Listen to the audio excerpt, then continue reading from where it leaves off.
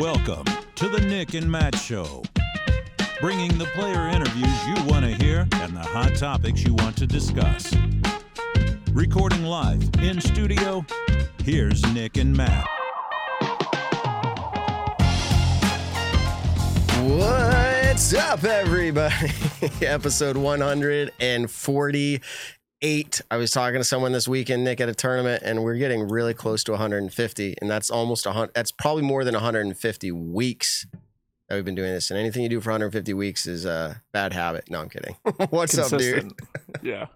Nah, just hanging out back down in Virginia after a weekend in Maryland. And just hanging out. Yeah, episode 148 here. This episode presented by who? Cosmic. I am wearing their hat right now. CosmicDG.com. Check them out. Get paid to run tournaments. They also sell stuff for you that you're going to enjoy in the disc golf world. Check them out. Cosmic Vibes. All right. Wow. Let's bring Evan in. There's a lot going on this weekend, as every week. I don't think we've ever had an episode where we said, hey, not much. Well, actually, in the off season, we say not much going on, but we always come up with something. How you doing, Evan? You've moved. I have. I've had a busy weekend. Not as busy as the folks over in Nokia, Finland, but I'm going to call it pretty busy. Okay. Busy. You can see my wonderful, moving into my office. You can see a box in the background. I'm pretty an extra sure chair. Evan said right before we went live, like, hey, you can go full if you want to, but it's not ready yet. And intern Ben on purpose. Yeah, of course. Yep. Snickers as he goes full. Yeah, I guess I shouldn't have said that. I was You shouldn't have, because it wouldn't have happened. But it's okay. Okay, so background. European Open happened. First time major winners, repeat major winners. Paul Macbeth, DNF. There's a lot. We had picks. We had who's going to outperform their average performances at this event. We'll talk about that. We've got HAILEY King lined up. She did not travel over to Europe. She should be ready to go. I would imagine not, no jet lag or anything. We'll talk to her and see what she has to say about the disc golf world and her situation.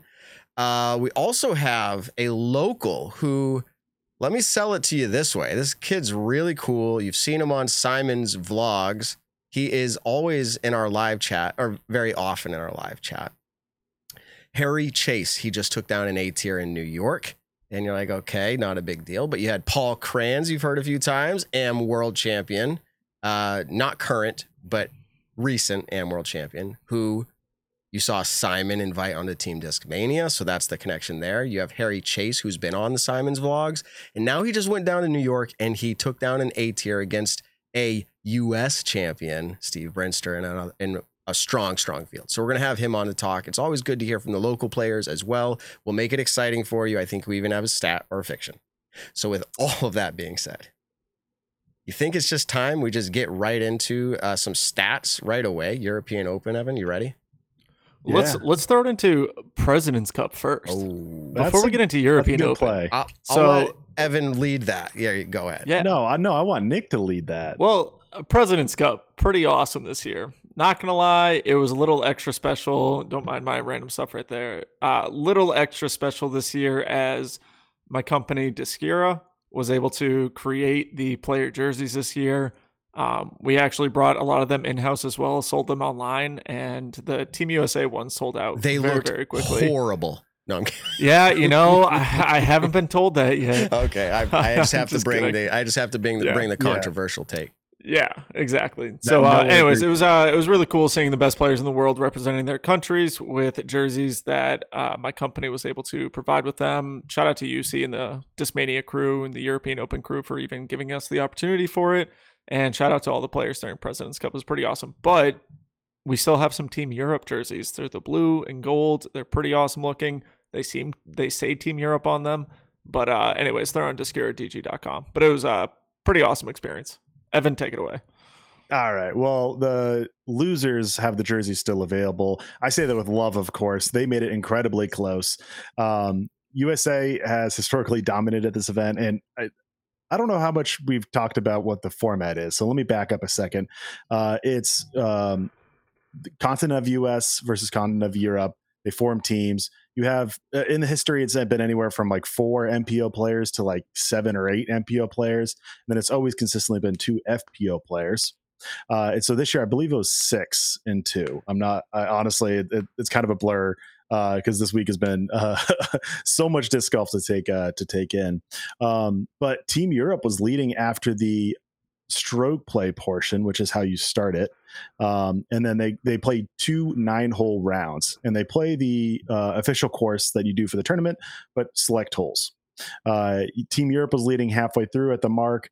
They then get paired up to play match play. And it was looking good for Europe. Then it swung way in USA's favor, and then it kind of swung back to really close. And I wasn't able to watch the end of it. But I do know, I think it was Lori Lettinen versus Paul McBeth, correct? Nick, you might know this better than me if you want to take a swing at this now. No, you're good. And Lori had I think I heard 15-foot putt to either tie or to get the win. I'm not sure exactly, but wasn't able to cash it in, and Team USA goes into the victory. And that marks 11-0 for Team USA. They've won every single iteration of this event all throughout the years, undefeated. And it felt like it was as close as Europe is going to get. And it feels like the momentum's all in Europe too. I think going into this event next year in 2024 President's Cup, it's going to feel neck and neck, and I think people are going to be itching for Europe to get a victory, but not this year, not quite yet. Okay. I was trying to track some of that. I'm sure it was really good. Corey Ellis is texting me right now. We were trying to line him up. He says he'd love to be on maybe next week. So there's that quick shout out there. He's just landing in New York. He's back, quote, home in the USA. There you go. Sorry for that interjection, but it was going on right now. Yeah. Well, let's swing it right into the recap of the European Open. And I'm going to hold off on the winners for just a second. And I truly am not dogging on Europe. I love all the Europeans. I think so much growth and so much to like positivity to look in to the European game. But I do have to share a stat that there was no Europeans in the top 10 of MPO at the European Open, which is close as the President's Cup was between the two continents. The actual tournament was very much in the US's favor. Of course, we've seen all but one of the winners of the either side previous to this event being a European, but then we saw no Europeans in the top 10.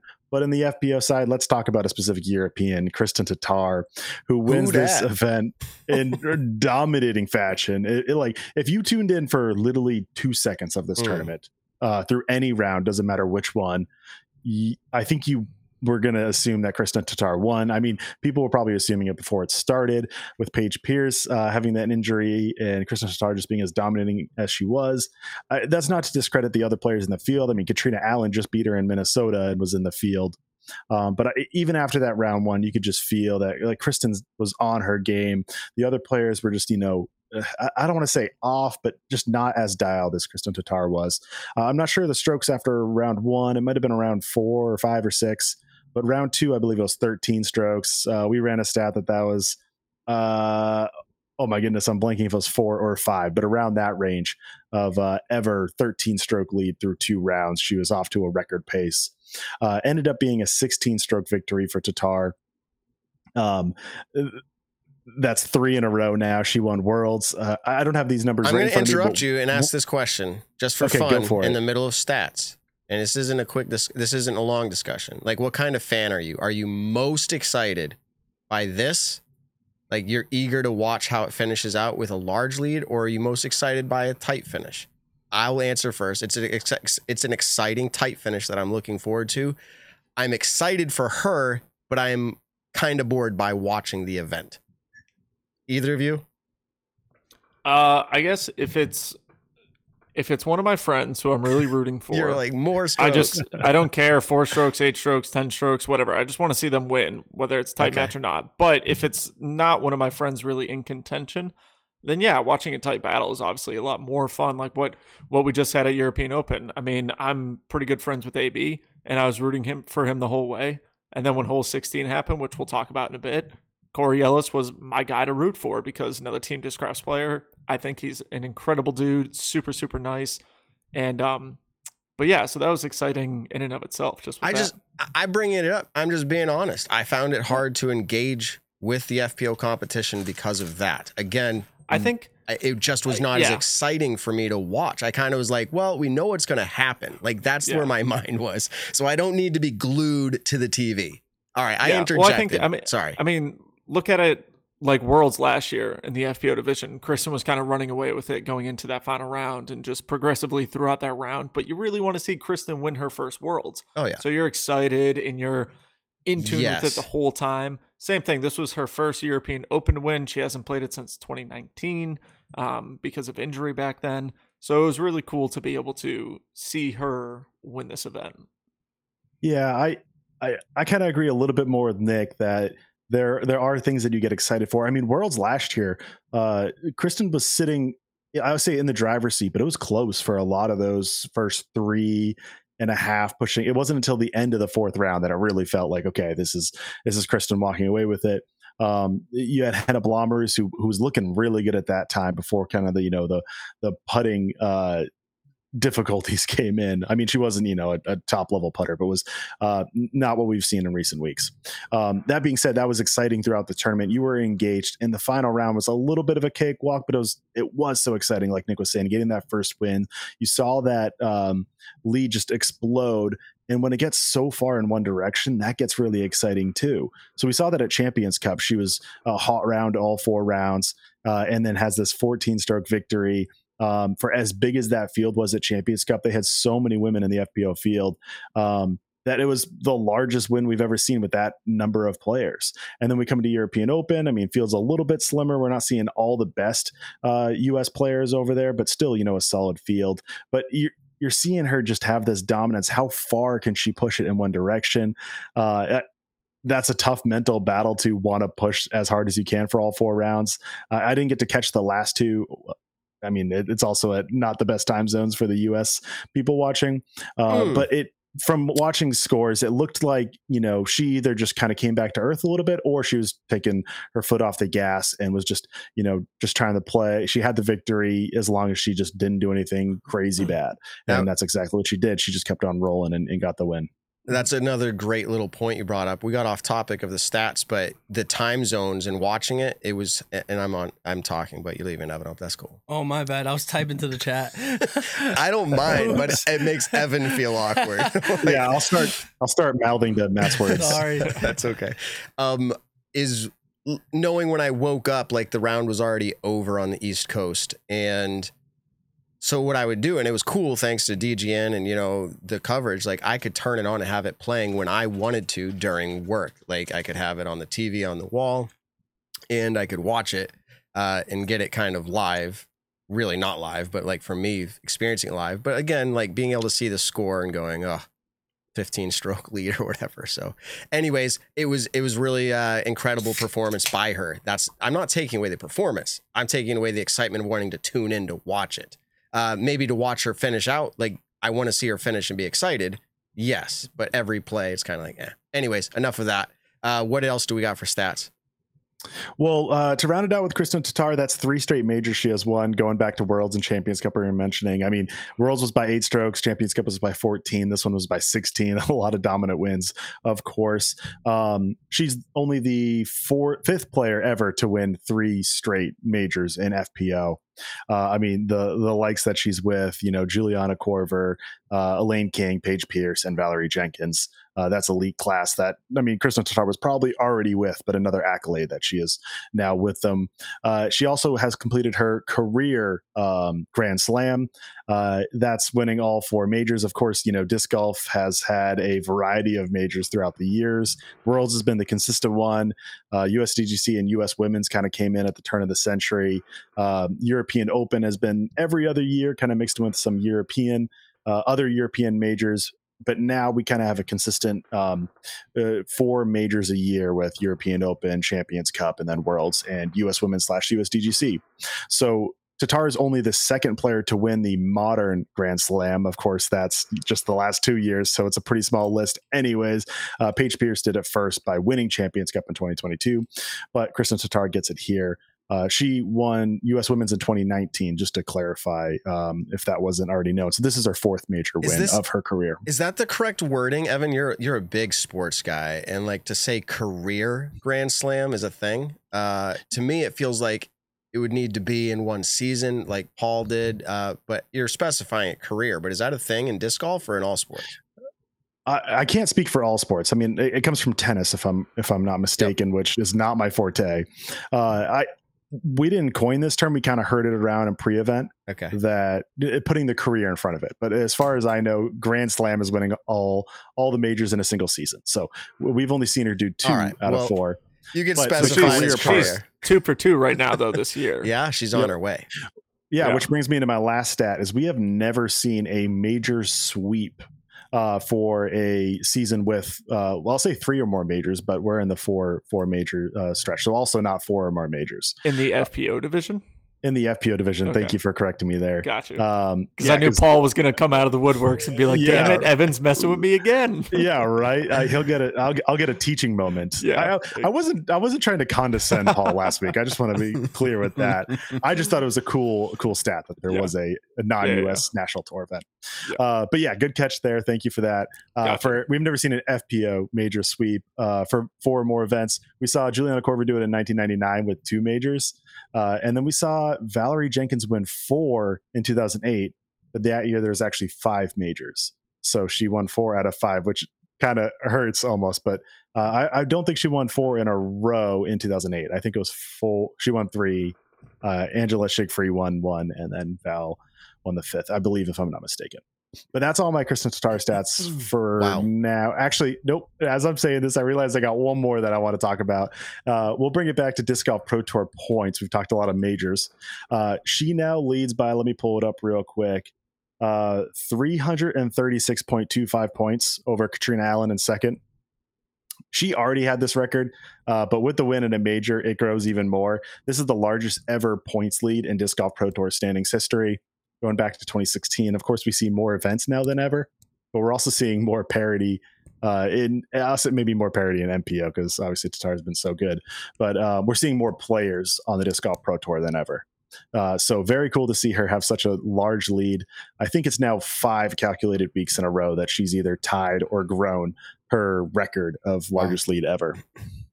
So not too shabby. The chat has been debating this for a little bit, or at least putting out the idea of, is this the KT Kristen Tatar era? Is this the dominance we're going to see for the era, the decade? And my take on that is that I wasn't fully here because she's not an explosive player. You've heard me talk about this, and I thought there's no way she is going to be the best for a long time because she's not explosive, but she plays really good, strategic, smart, consistent, like every word that you can give to it. That's how she's doing this. So you can't take away the dominance factor.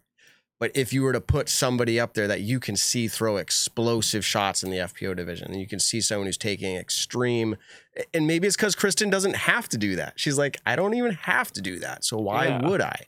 So you get that side of it too. But I think for someone to beat Kristen, it's going to have to be someone different than is currently in the field, or someone who is currently in the field is going to have to change their gameplay style. Because I know the talent is there, but we're seeing a formula from the other FPO players that's not really working.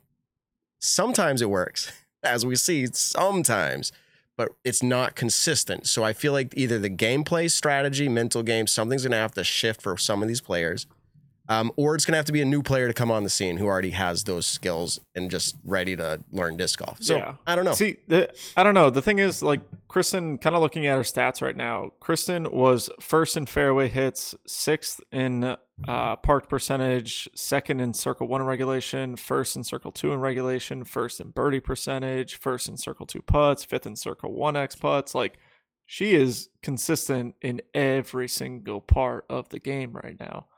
And there's no one else that really has that consistency unless Paige Pierce is playing her absolute best, unless Katrina Allen is playing her absolute best. I think that's when they kind of rival them. But even still, I mean, Kristen's last round, she took 5 bogeys or something like that? Yeah. On a season-long 5 scale, bogeys. though, you can pick out weaknesses in Paige Pierce's game or Katrina Allen's game with ease. Like, as great as they are, they have like clear weaknesses that, the viewer can see. Of course, every player is probably going to have weaknesses that they see. But with Tatar, it's so hard to see any, like, I couldn't tell you her weakness right now. Yeah. Like I literally cannot analyze it. I mean, I think Brian Earhart has even said it, who, one of the best player turned analysts we have. He has said that he can barely name times where he questions what she does or when she messes up. Go back to kind of what I said a minute ago, though, and I'm not saying it's like something super amazing, but we don't know because she's not in those situations enough to see if there's a weakness. Like, I hate to bring it up, but remember when Ricky and Paul used to go to the end of Worlds or wherever it was, and Paul said something, I'm going to take it out of context, I'm sure, but along the lines, you can count on Rick to choke. And if we've seen her in a few scenarios. I'm trying to think here. Waco, she didn't choke, but it kind of, I hate to say it was given to her, but it was a little bit given to her on the last hole where it was like, okay, like she earned it. Yes. But long story short is we need to see her in more of those scenarios. Like AB, and we didn't talk about this yet, but AB, as people would say, 10 cupping the island shot 5 times in a row. And then seeing Corey step up in absolute perfection.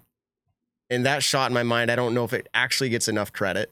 Like, put yourself there and be like, now I just have to execute this perfectly after seeing someone else not do it. And I guess my point is like that is like, that's clutch. He's under pressure. He did it. And we're going to talk about is AB, was that choking or not? But anyways, clutch we saw out of Corey there. And I guess what I'm saying is if we see Kristen in more of those scenarios where someone's challenging her and she's rising up in those scenarios, then we might start to see a weakness. And maybe we won't. Maybe she rises up and we go, it's absolutely not there. But I think you need to see more of that before you can determine if she has a weakness or not. The thing is, she's just so much more consistent than everyone that she never has to, like, she's rarely in that position. Especially on a 4-round event, 5-round event. And if we had more, 6-round event, 7-round events too, she would just keep increasing, I think, every single time. But the longer the event goes, I think Kristen just shows why she's able to be in the position that she's in right now. I mean, she was first in strokes gained putting, tee to green, OB rate, all those things. She was first. And Preserve no one open. rivals that. Preserve open, right? So I do remember after that event, we talked about it a little bit. It was like, I didn't ask her. I asked Katrina, did you notice Kristen pushing harder? And Katrina form isn't paying attention to other people's games. She's not even barely paying attention to hers during the round because she's trying to have a strong mental game.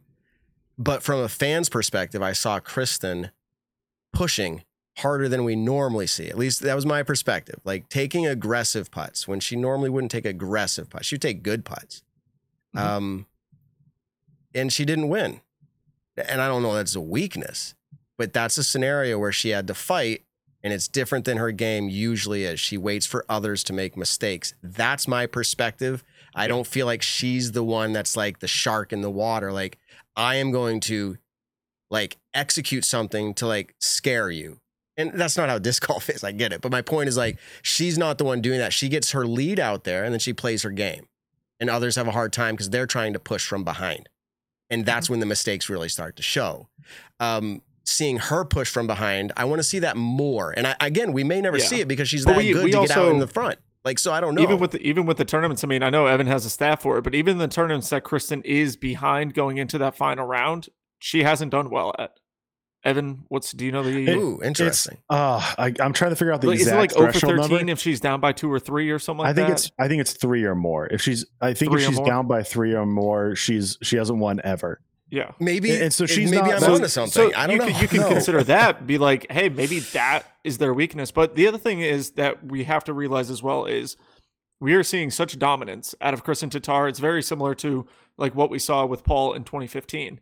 Eventually, they will lose a tournament. Like in 2015, Paul lost to Michael Johansson at Hall of Fame Classic. Tatar's lost plenty this year. Like she has. Exactly. Like it's not like obviously it's an incredibly like her rate at winning is so incredibly high, but she still has been losing. It's not a Paul in 2015 or 2019 even. And it's not. I meant more Juliana, so for majors. Yeah, like we're seeing Juliana Korver and I think 99. I mentioned that for majors. I think that was the year that before the Elite Series that she won all but like one or two events. So it's not that type, but it's obviously a different era too. So it's kind of hard to compare. But I think it's the game itself. Like we haven't really seen the wheels fall off. I mean, you could argue Open at Austin last round or Jonesboro, I think second round, but also third round. She kind of fell behind and other players clearly stepped up more. And there's, 5 players in the hunt more than she was.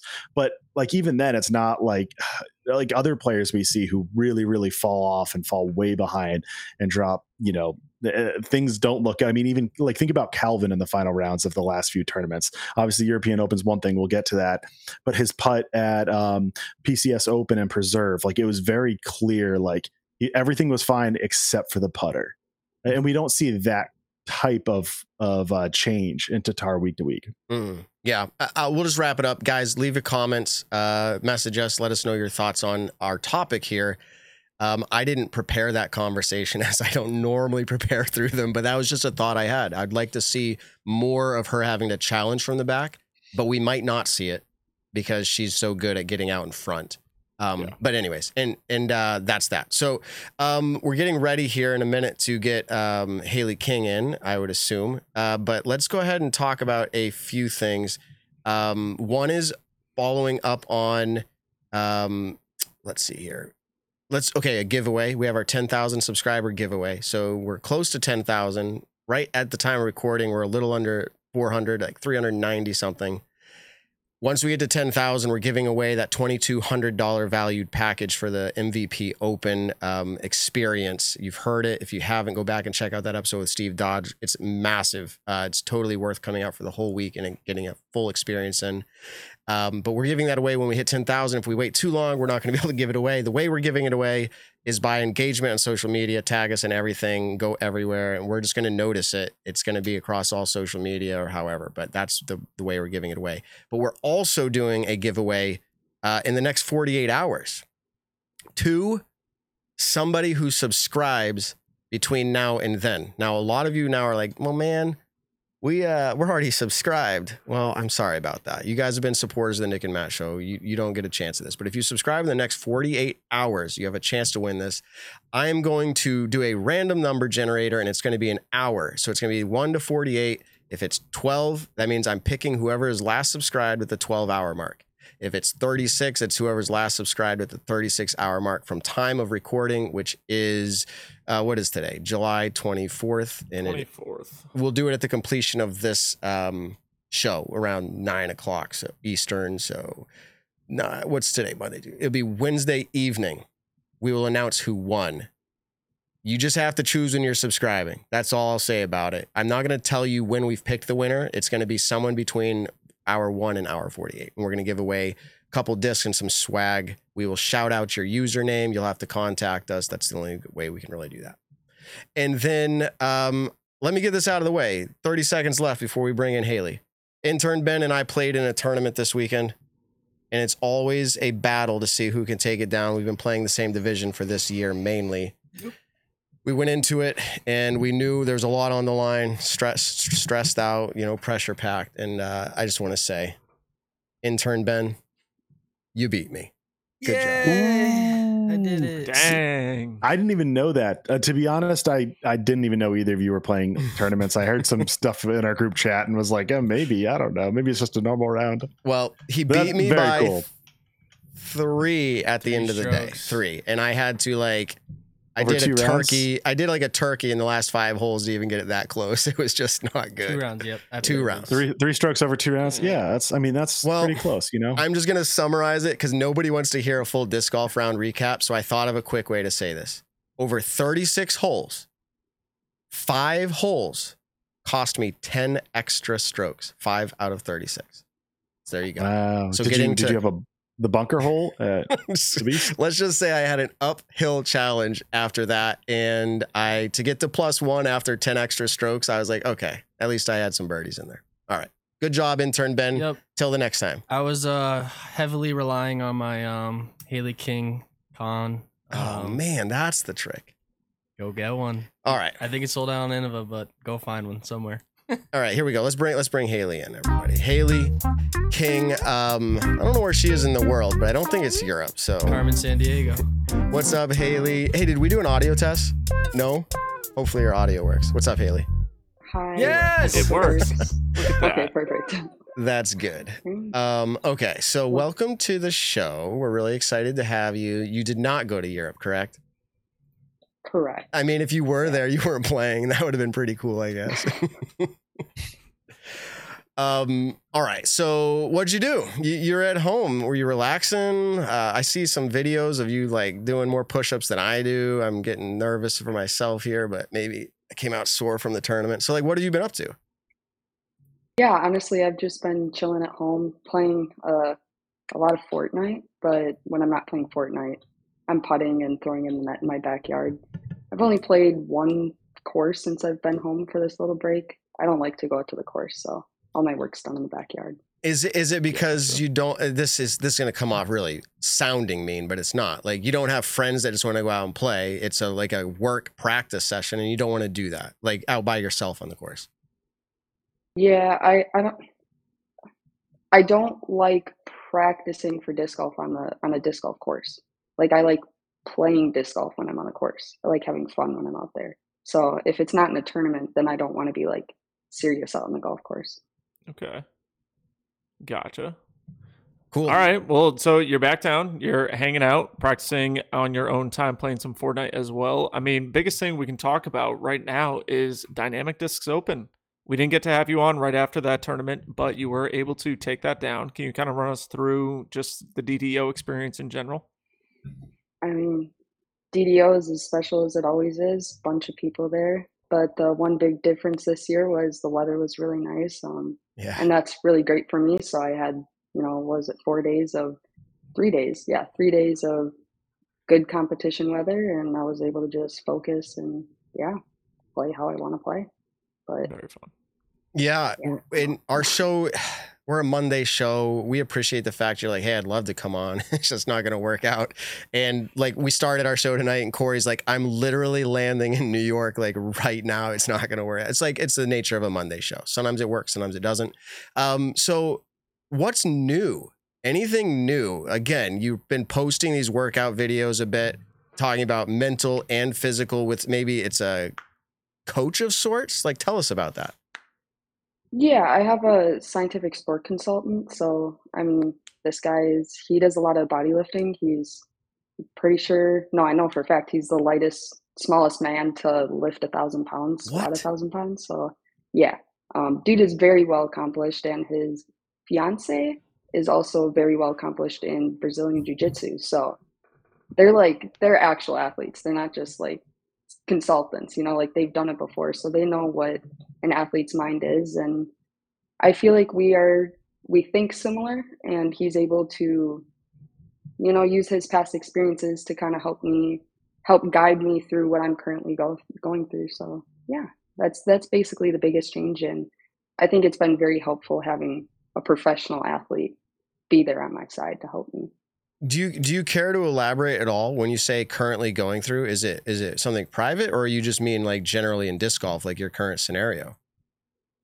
I mean, just my physical weight, like that's always been an issue. And this year I made a goal to like not go below a certain amount, and I haven't gone below it yet, that I was going below previous years. So just mainly like the physical and a lot of mental too, but mainly right now it's the physical stuff.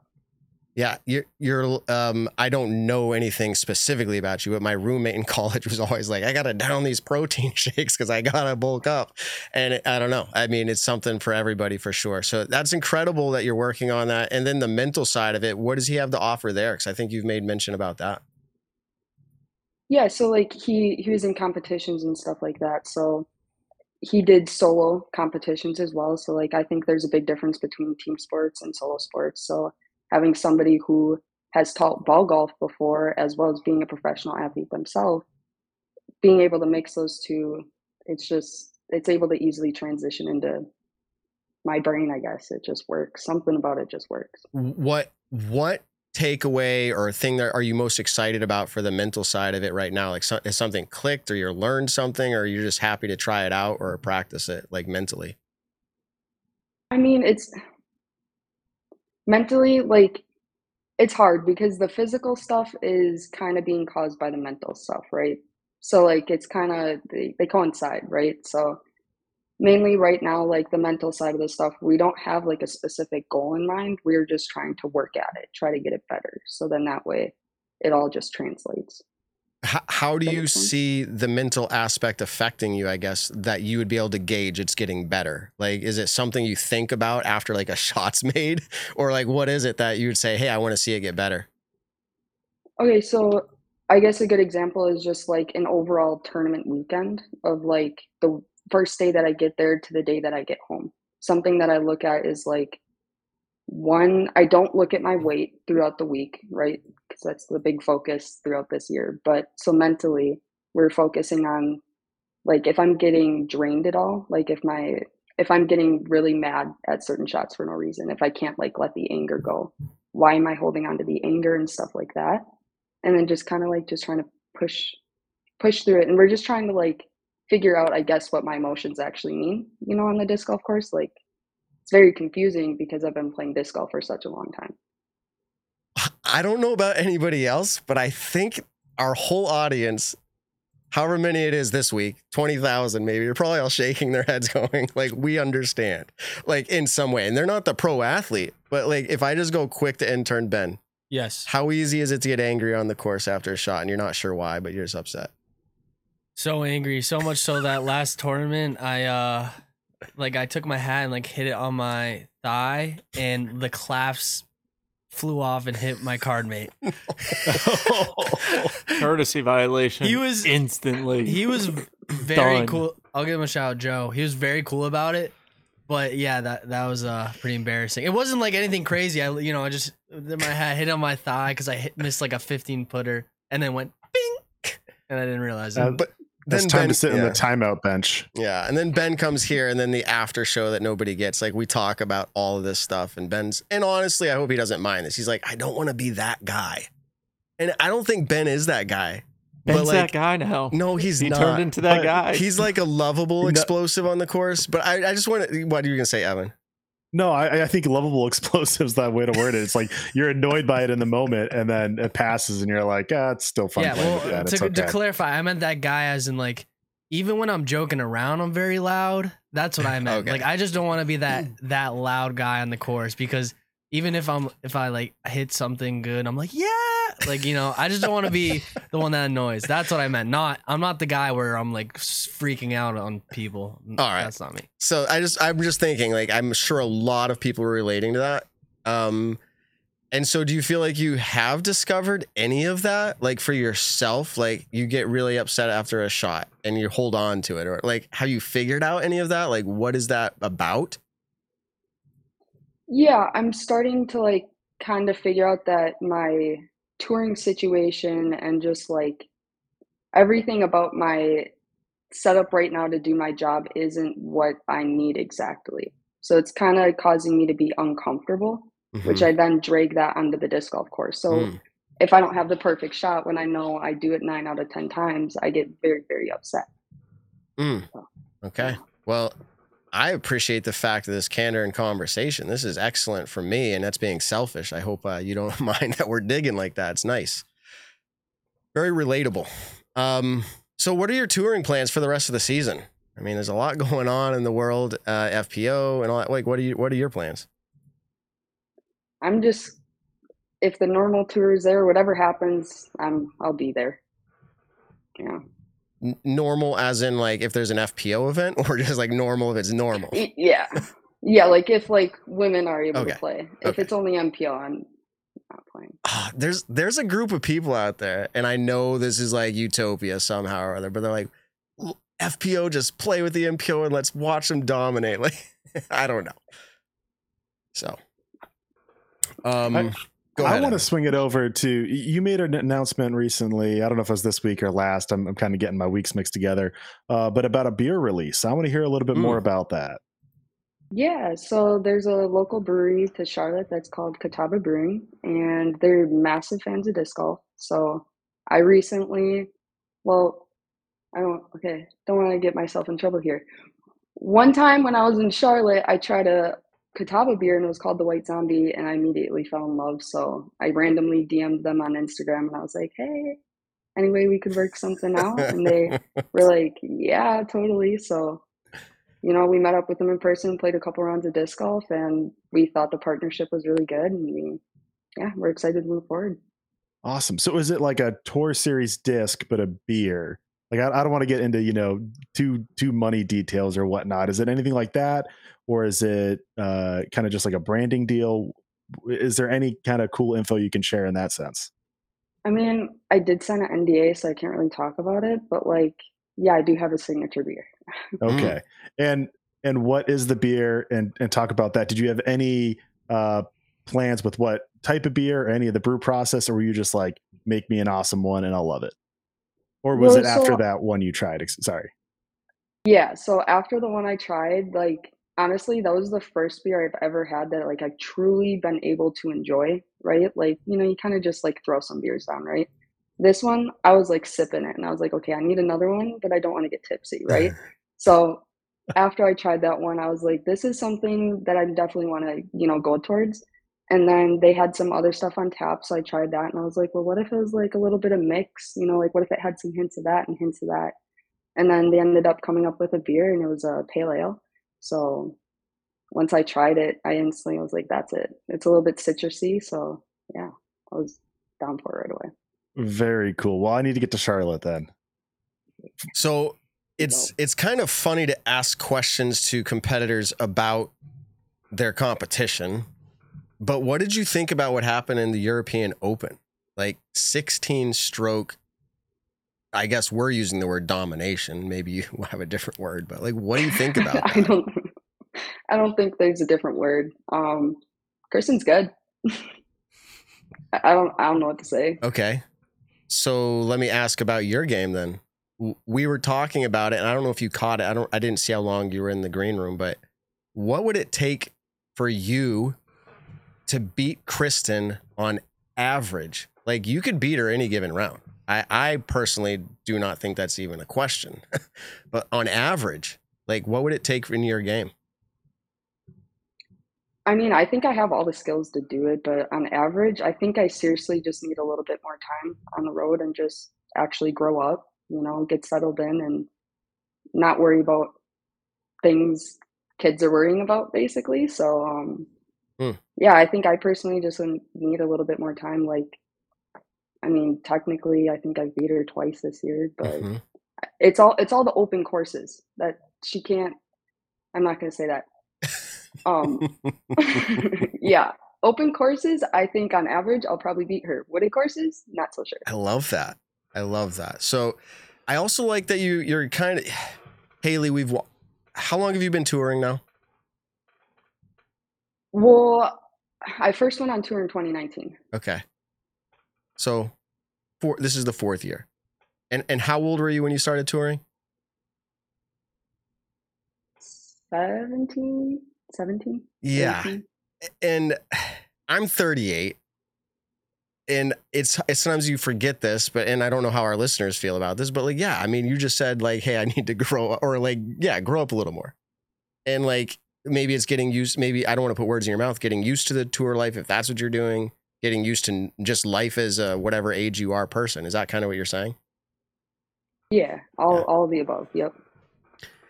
Yeah, I think sometimes we forget that. We see a competitor out there and they have a quote brand and they play disc golf, and you forget that other side of it. So thanks for sharing that with us.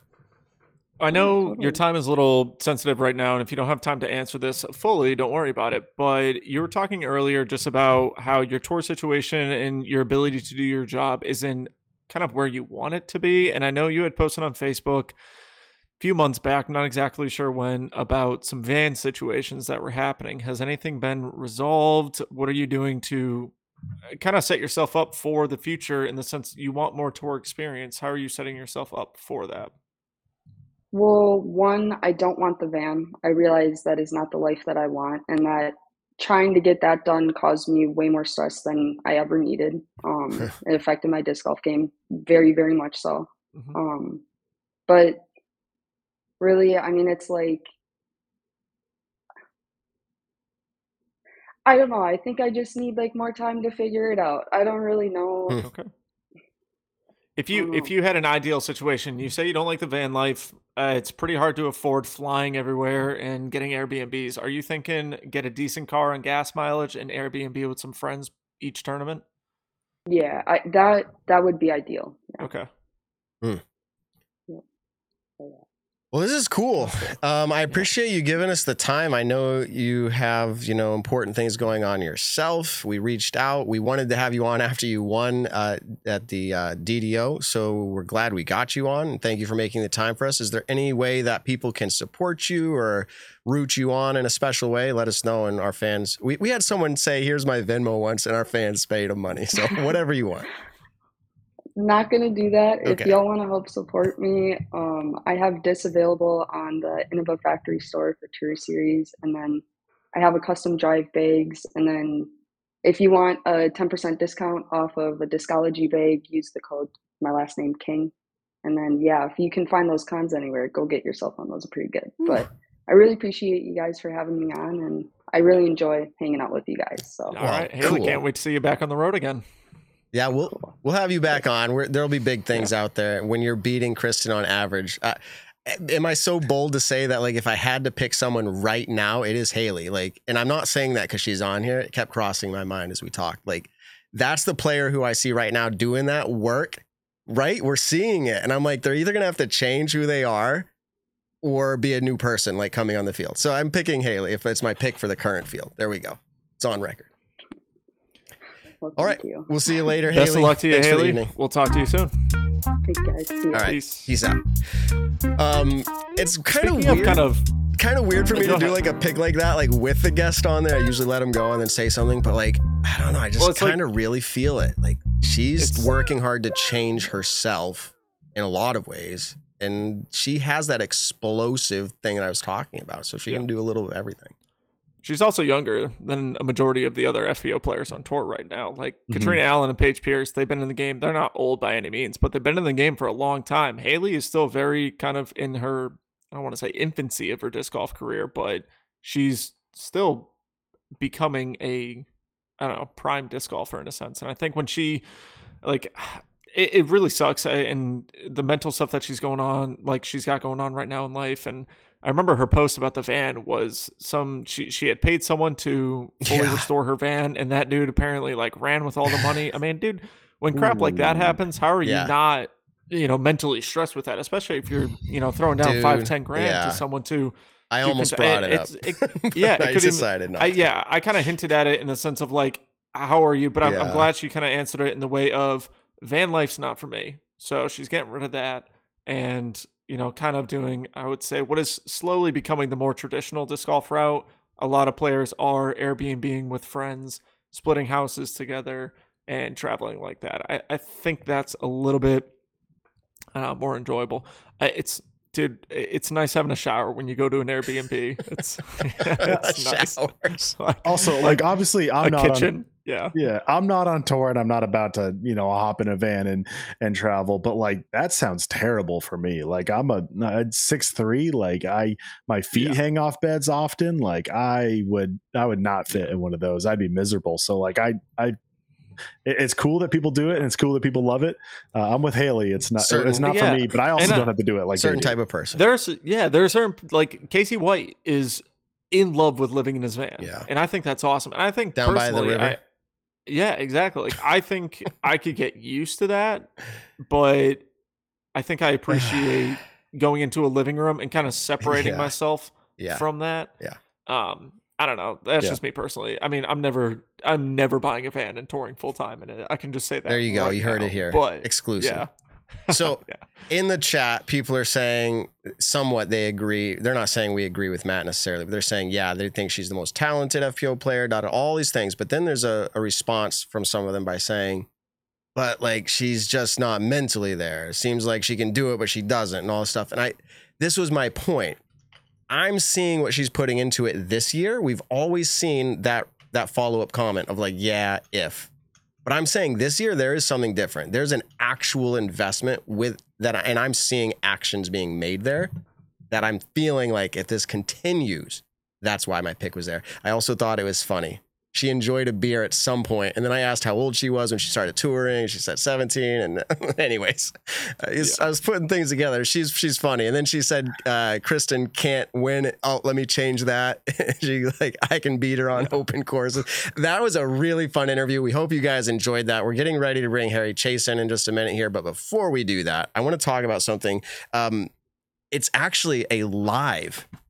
I gotta cover up addresses. It's a live unboxing, if you will,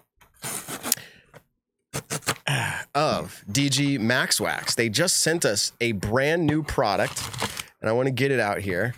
It is a summer blend. Well, first of all, look at the fire, dude.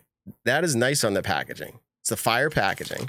It is the summer blend. Now, we've showed you the winter blend, which I loved. We've had the original blend forever, and it's awesome. Now, oh, this is like a real... What's the smell? Okay. Tell us. Yeah, let's see.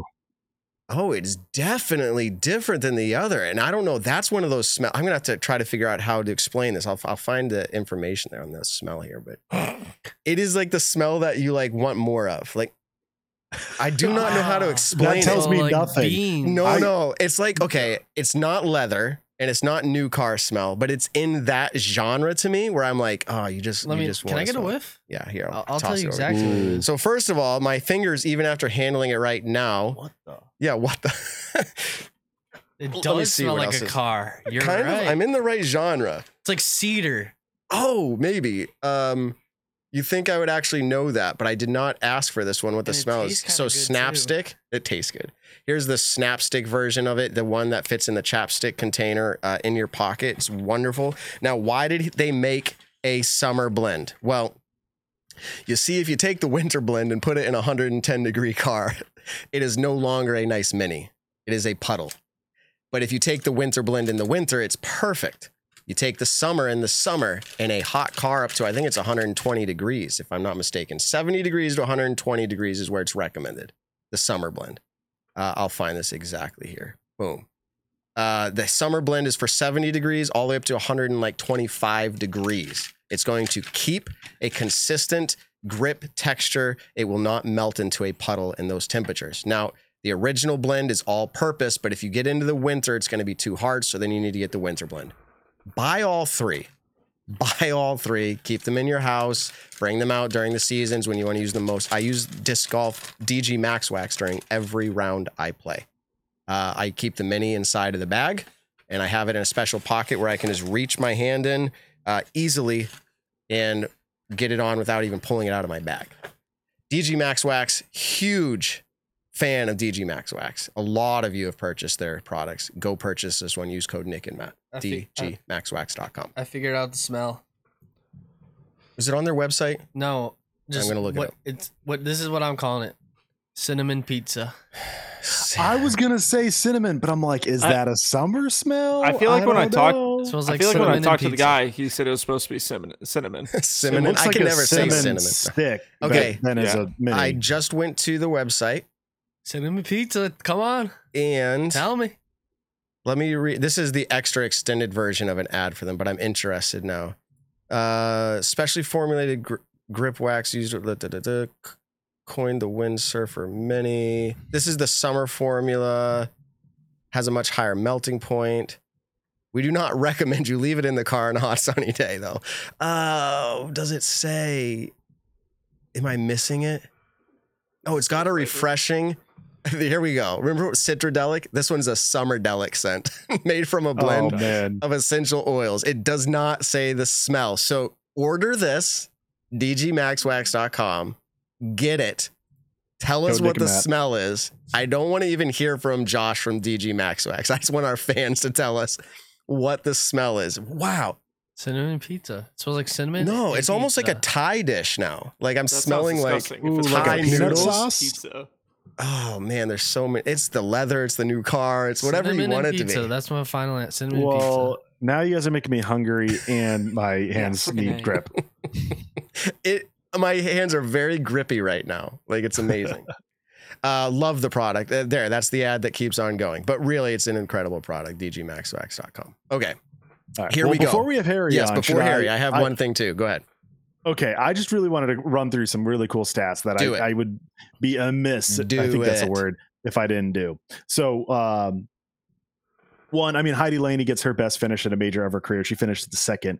Katrina Allen and Missy Gannon tie for third. Listen to this swing in two different numbers. It was Katrina Allen's 21st FPO major podium, which is third all time behind Valerie Jenkins and Paige Pierce.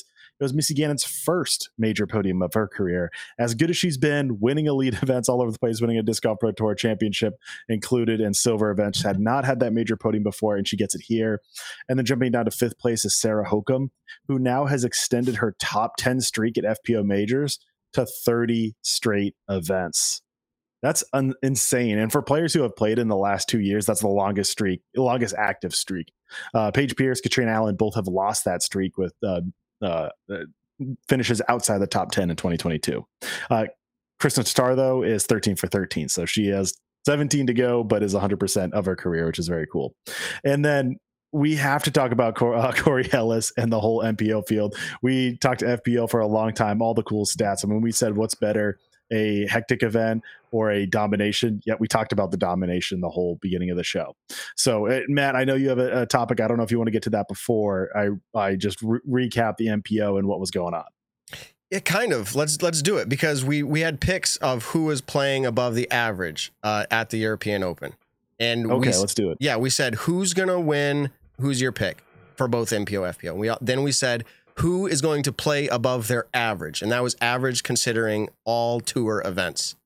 Now, my math is going to be a little bit off. I did use Statmando website. Their math isn't off, but it's calculated, I think, after European Open, right? Like it would be included in that number if I did it today. I would say you should do it without the European Open. I wasn't looking long enough to be like, how do I eliminate European Open? But I don't think it's a big enough factor. With the results you'll see, it's not like it's a big enough factor where someone would have won. Yeah. Okay, so I had picked Yuli, and Yuli was 49th average. 49th average, okay, the last year. He finished in 32nd. Hey, that's points for me. Hokum, she had a 15 average. She finished in 5th. I do not know how I picked that, but she did it. I got 27 points total. Okay, that's what I got. They placed above. Nick, you picked Jeremy Colling. He had a 41st average the last year. He finished 41th. Yeah, 41. 41st. Sorry, it's like The Hobbit. And he finished in 44th. So you lost. You negative 3 points.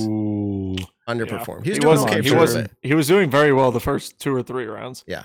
And then KT Tati, or however you say it, 27th average for the year. She finished in 17th. Your total score, which is last. No, your total score 7 points. So I have 27. Sick. You have 7. Evan. Sick. Antila Nicholas, 21 average. That's his place. He finished 23rd. The potential was there. Wait, 21 average? I thought it was 30. Are we doing silvers too? Oh, maybe that's okay. I did whatever you sent me. This is your fault. You sent me a link. I just do a profile. You got to select the tours, but I didn't make the rules. So what would it have generically defaulted to? All events. Oh, so yeah, I guess it's silver then.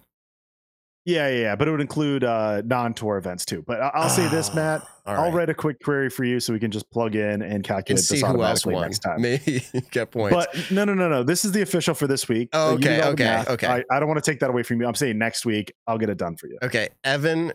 So you picked Saarinen, 24th place average finish over the year. She finished in 13th. So you got points there. Oh, and to go back a second, I forgot. I sent you a link to Elite and Majors, and that link should have not included the European Open yet. Oh, so you should be good. Then it should be good. Yeah, whatever the link was. I forgot I sent you that link to the stats. Yeah, okay, good. So we're good. I was thinking that's okay. So you got 9 points. So you eked out over Nick by 2. Beat Nick. Let's go. Somehow I have 27 points though. I'm just gonna keep pointing that out. And then intern Ben, you picked Burridge. Robert, talk to me. How do you think he averaged the last year? Like, pick a number. 35. Yeah, close. 36. He finished 35th. You get 1 point. Tartan. 10th place average. Finished 15th. So you get -4 points total, Ben. -4. I picked the worst. So I guess I win that one. Nice. And so did you want to finish out and round out your stats? I just wanted to bring that up because that's part of NPO. I want to at least just cover Corey Ellis real quick. There's so many cool stats down the leaderboard that I want to get to before the show. Yep. For the listeners, hold me to that. But we do want to get to Harry Chase and learn about him and talk to him. But Corey Ellis wins his first ever major title. I think a lot of people knew that going into it. He hadn't even won an elite or silver event before this. Very cool to see him get the victory. That does make it 3 first-time majors in a row in MPO, with Isaac Robinson winning Champions Cup earlier this year and Gannon Burr last year, although each of them had won an elite or a silver beforehand. The last time we saw 3 straight first-time winners was back in 2018 when Greg Barsby won Worlds after Eagle McMahon won 2018 Kona Beach Day, and then Nate Sexton won 2017 USDGC. Those names are all classic, very good players that we know in disc golf, but they had not won a major before that point. The last time before that, listen to this, was 5 straight times from 1986 Worlds to 1990 Worlds. That was when we only had 1 major, being Worlds. Ken Climo was the final name on the list, and the streak broke because he went on to win it the next year and was no longer a first-time major winner, and then he won it a few more times after that. And I think a lot of people are going to point to Corey Ellis's history and heartbreak. I think we probably first saw it at D-Glow in the playoff. Maybe there was a time before that I'm missing. But when he goes to a playoff with Calvin Heimberg, he had the lead, I think, with 2 strokes with 2 to go, and then 1 stroke with 1 to go. And then goes into a playoff and goes OB with Calvin Heimberg winning. And then, of course, MVP Open, that's probably the biggest one people will mention, had the... Ben has no idea what he's doing right now. He was tied taking the ball but for that. I didn't touch anything, actually. Did I? Yeah. No, I didn't. Moved the mouse on your side. Oh, I don't know what I and then I was texting Harry, and then intern's throwing me under the bus. It's okay. All right. I get to all to say that there's the heartbreak at MVP Open with that upshot. And then we even can go to Portland Open earlier this year, where it was a 3-player race between Adam Hammis, Aaron Gossage, and Corey Ellis. He goes OB on 18 earliest. And then we'll get to you in a second. I'm doing the recap, Harry. Is this Harry? He's the one talking. Listen, this has to be one of the funnier moments for me. Now listen, nobody else can hear what just happened in our ears. And so got him. Intern Ben sends Harry a message in the green room and says, "Say, hey Evan, hey Evan." As a sound check. Oh, so nobody else heard hilarious. that, but we all heard that. I knew no one else would hear him. I just had no clue what Ben was doing, like telling him. So I thought he was like, Evan, he had no clue if out of was nowhere. working. You're like, hold on, we'll get to you. But nobody even heard anything. And when he was like, hey, Evan, it stuttered you. Evan, you gotta let it go. You just gotta fight through it. I was letting all the other ones going. This is hard to talk when someone's in your ear, and no fault to Harry doing the mic check. No, that was not his No, fault. it's all the fault of Harry. Can we just bring him in and have him be part of this conversation? Hold on, just bring him in. Yeah. That is his debut to the show, Harry Chase, everybody. We're going to get right to you, but we had to bring you in for this part. Thank you for the sound check, by the way. Evan, are you good wrapping that up? I'll just wrap it up with, it was really cool to see Corey Ellis, who had, heartbreak that we've seen on DGN. They've highlighted it. Go on to get this victory. It's a wild final round. We'll talk about the other players. I was going to say, everyone's in chat being like, can we talk about AB? After the Harry interview, we will bring up Anthony. We got a lot of questions. We will bring up everything else on hole 16. Going to bring up Calvin Heimberg, going to bring up Ezra Aderhold. We'll ask Harry his opinions too. We'll ask Harry his opinions too. Harry was busy winning A tiers. He doesn't need the distraction of watching the Pro Tour. A tiers are big, right, Harry? I mean, just in general, like it's a status. But like, who? I want you to say like the field. I'm trying to call it out. You beat Steve Brinster, U.S. champion. I mean, you could pick a lot of players in there. We talked about Paul Crayons, a lot of good players. We could go on and on. Is this your biggest win ever? I'd say so. I took down the same tournament last year, back to back at Warwick, and the field was definitely stronger this year. I won last year with 27 under, and this year with 35 under. So it took a lot more, and the fact that I was able to beat a stronger field this time by 10 strokes, it was definitely bigger to me. So technically, also biggest payout of my career too. More added cash this year, which is great. But yeah, Paul wasn't there last year. Matt Hammerston wasn't there last year. They were the two highest rated players in the field. And then Lucas Oberholzer Hess wasn't on the scene last year either. And those guys are all higher rated than me and have had really good seasons. So it was good to finally pull through and get that win and kind of have my time in the spotlight. Okay, so 10 strokes. Yeah. 10 strokes. We just talked about dominance out of Christian with 16, but 10 strokes in a field is significant. It didn't look like you had to do that to win. But did I hear or see that maybe there's a course record in there or tied? Or no? I think what you saw was, I don't think I shot a course record on any of the individual layouts, but 35 under 212 strokes for the tournament. Okay. Ties Andrew Fish in 2019 for the tournament record. So that was pretty cool. There you go. So you shot incredibly well. Proud to know you, dude. Kids disc golf back in the day, right? That's right. Yep. So how old are you now? 23. Okay. So when I say kids disc golf, some people know, some people don't know. Period of 5 years or so, I ran an organization with my brother that got youth into competition. Harry, about back then you were 18 or 17. You were 18, in your last year of junior. So I just turned 18. Yep. And you competed at USJ DGC up at Smugs, right? That's right. Yep. Okay. And that was like one of your first year or two of disc golf?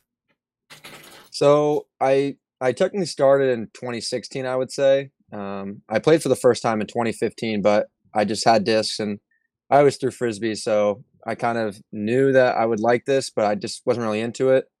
And then, I didn't have a car at the time and the closest course was 25 minutes. So I didn't play all that often. 2016, I started to play a little bit more. My neighbors down the street were also into it too. So her mom would take us to the course sometimes. And that's when I started playing and finding out that disc golf was like a thing that people did. And then 2018, I just found the tournament online somewhere. And I didn't have a DJ and yet. And I just kind of played casually. I think I only own 8 in my bag. So when I went to Mugs, it's kind of crazy because we're playing the old layout with players like Alden Harris was there, Elijah Bickle was there, some guys that have been on tour for a little bit now, and I was playing Fox like wins with only a 150 as my disc driver. So that was like crazy.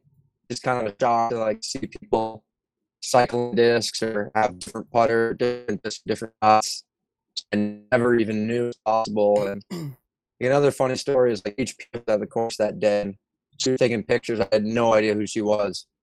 And everyone on my card was so nervous when she was there. And I just was like, oh, it's just a camera lady. So just stuff like that. It was a shock. Like I wasn't really part of the disc golf community at the time. And when I left that tournament, I definitely knew that disc golf was something I want to pursue in the future. Okay. I loved hearing some of that story, and we caught most of it. Your internet was choppy a little bit. I'm going to refresh. I'm refreshing Harry's connection.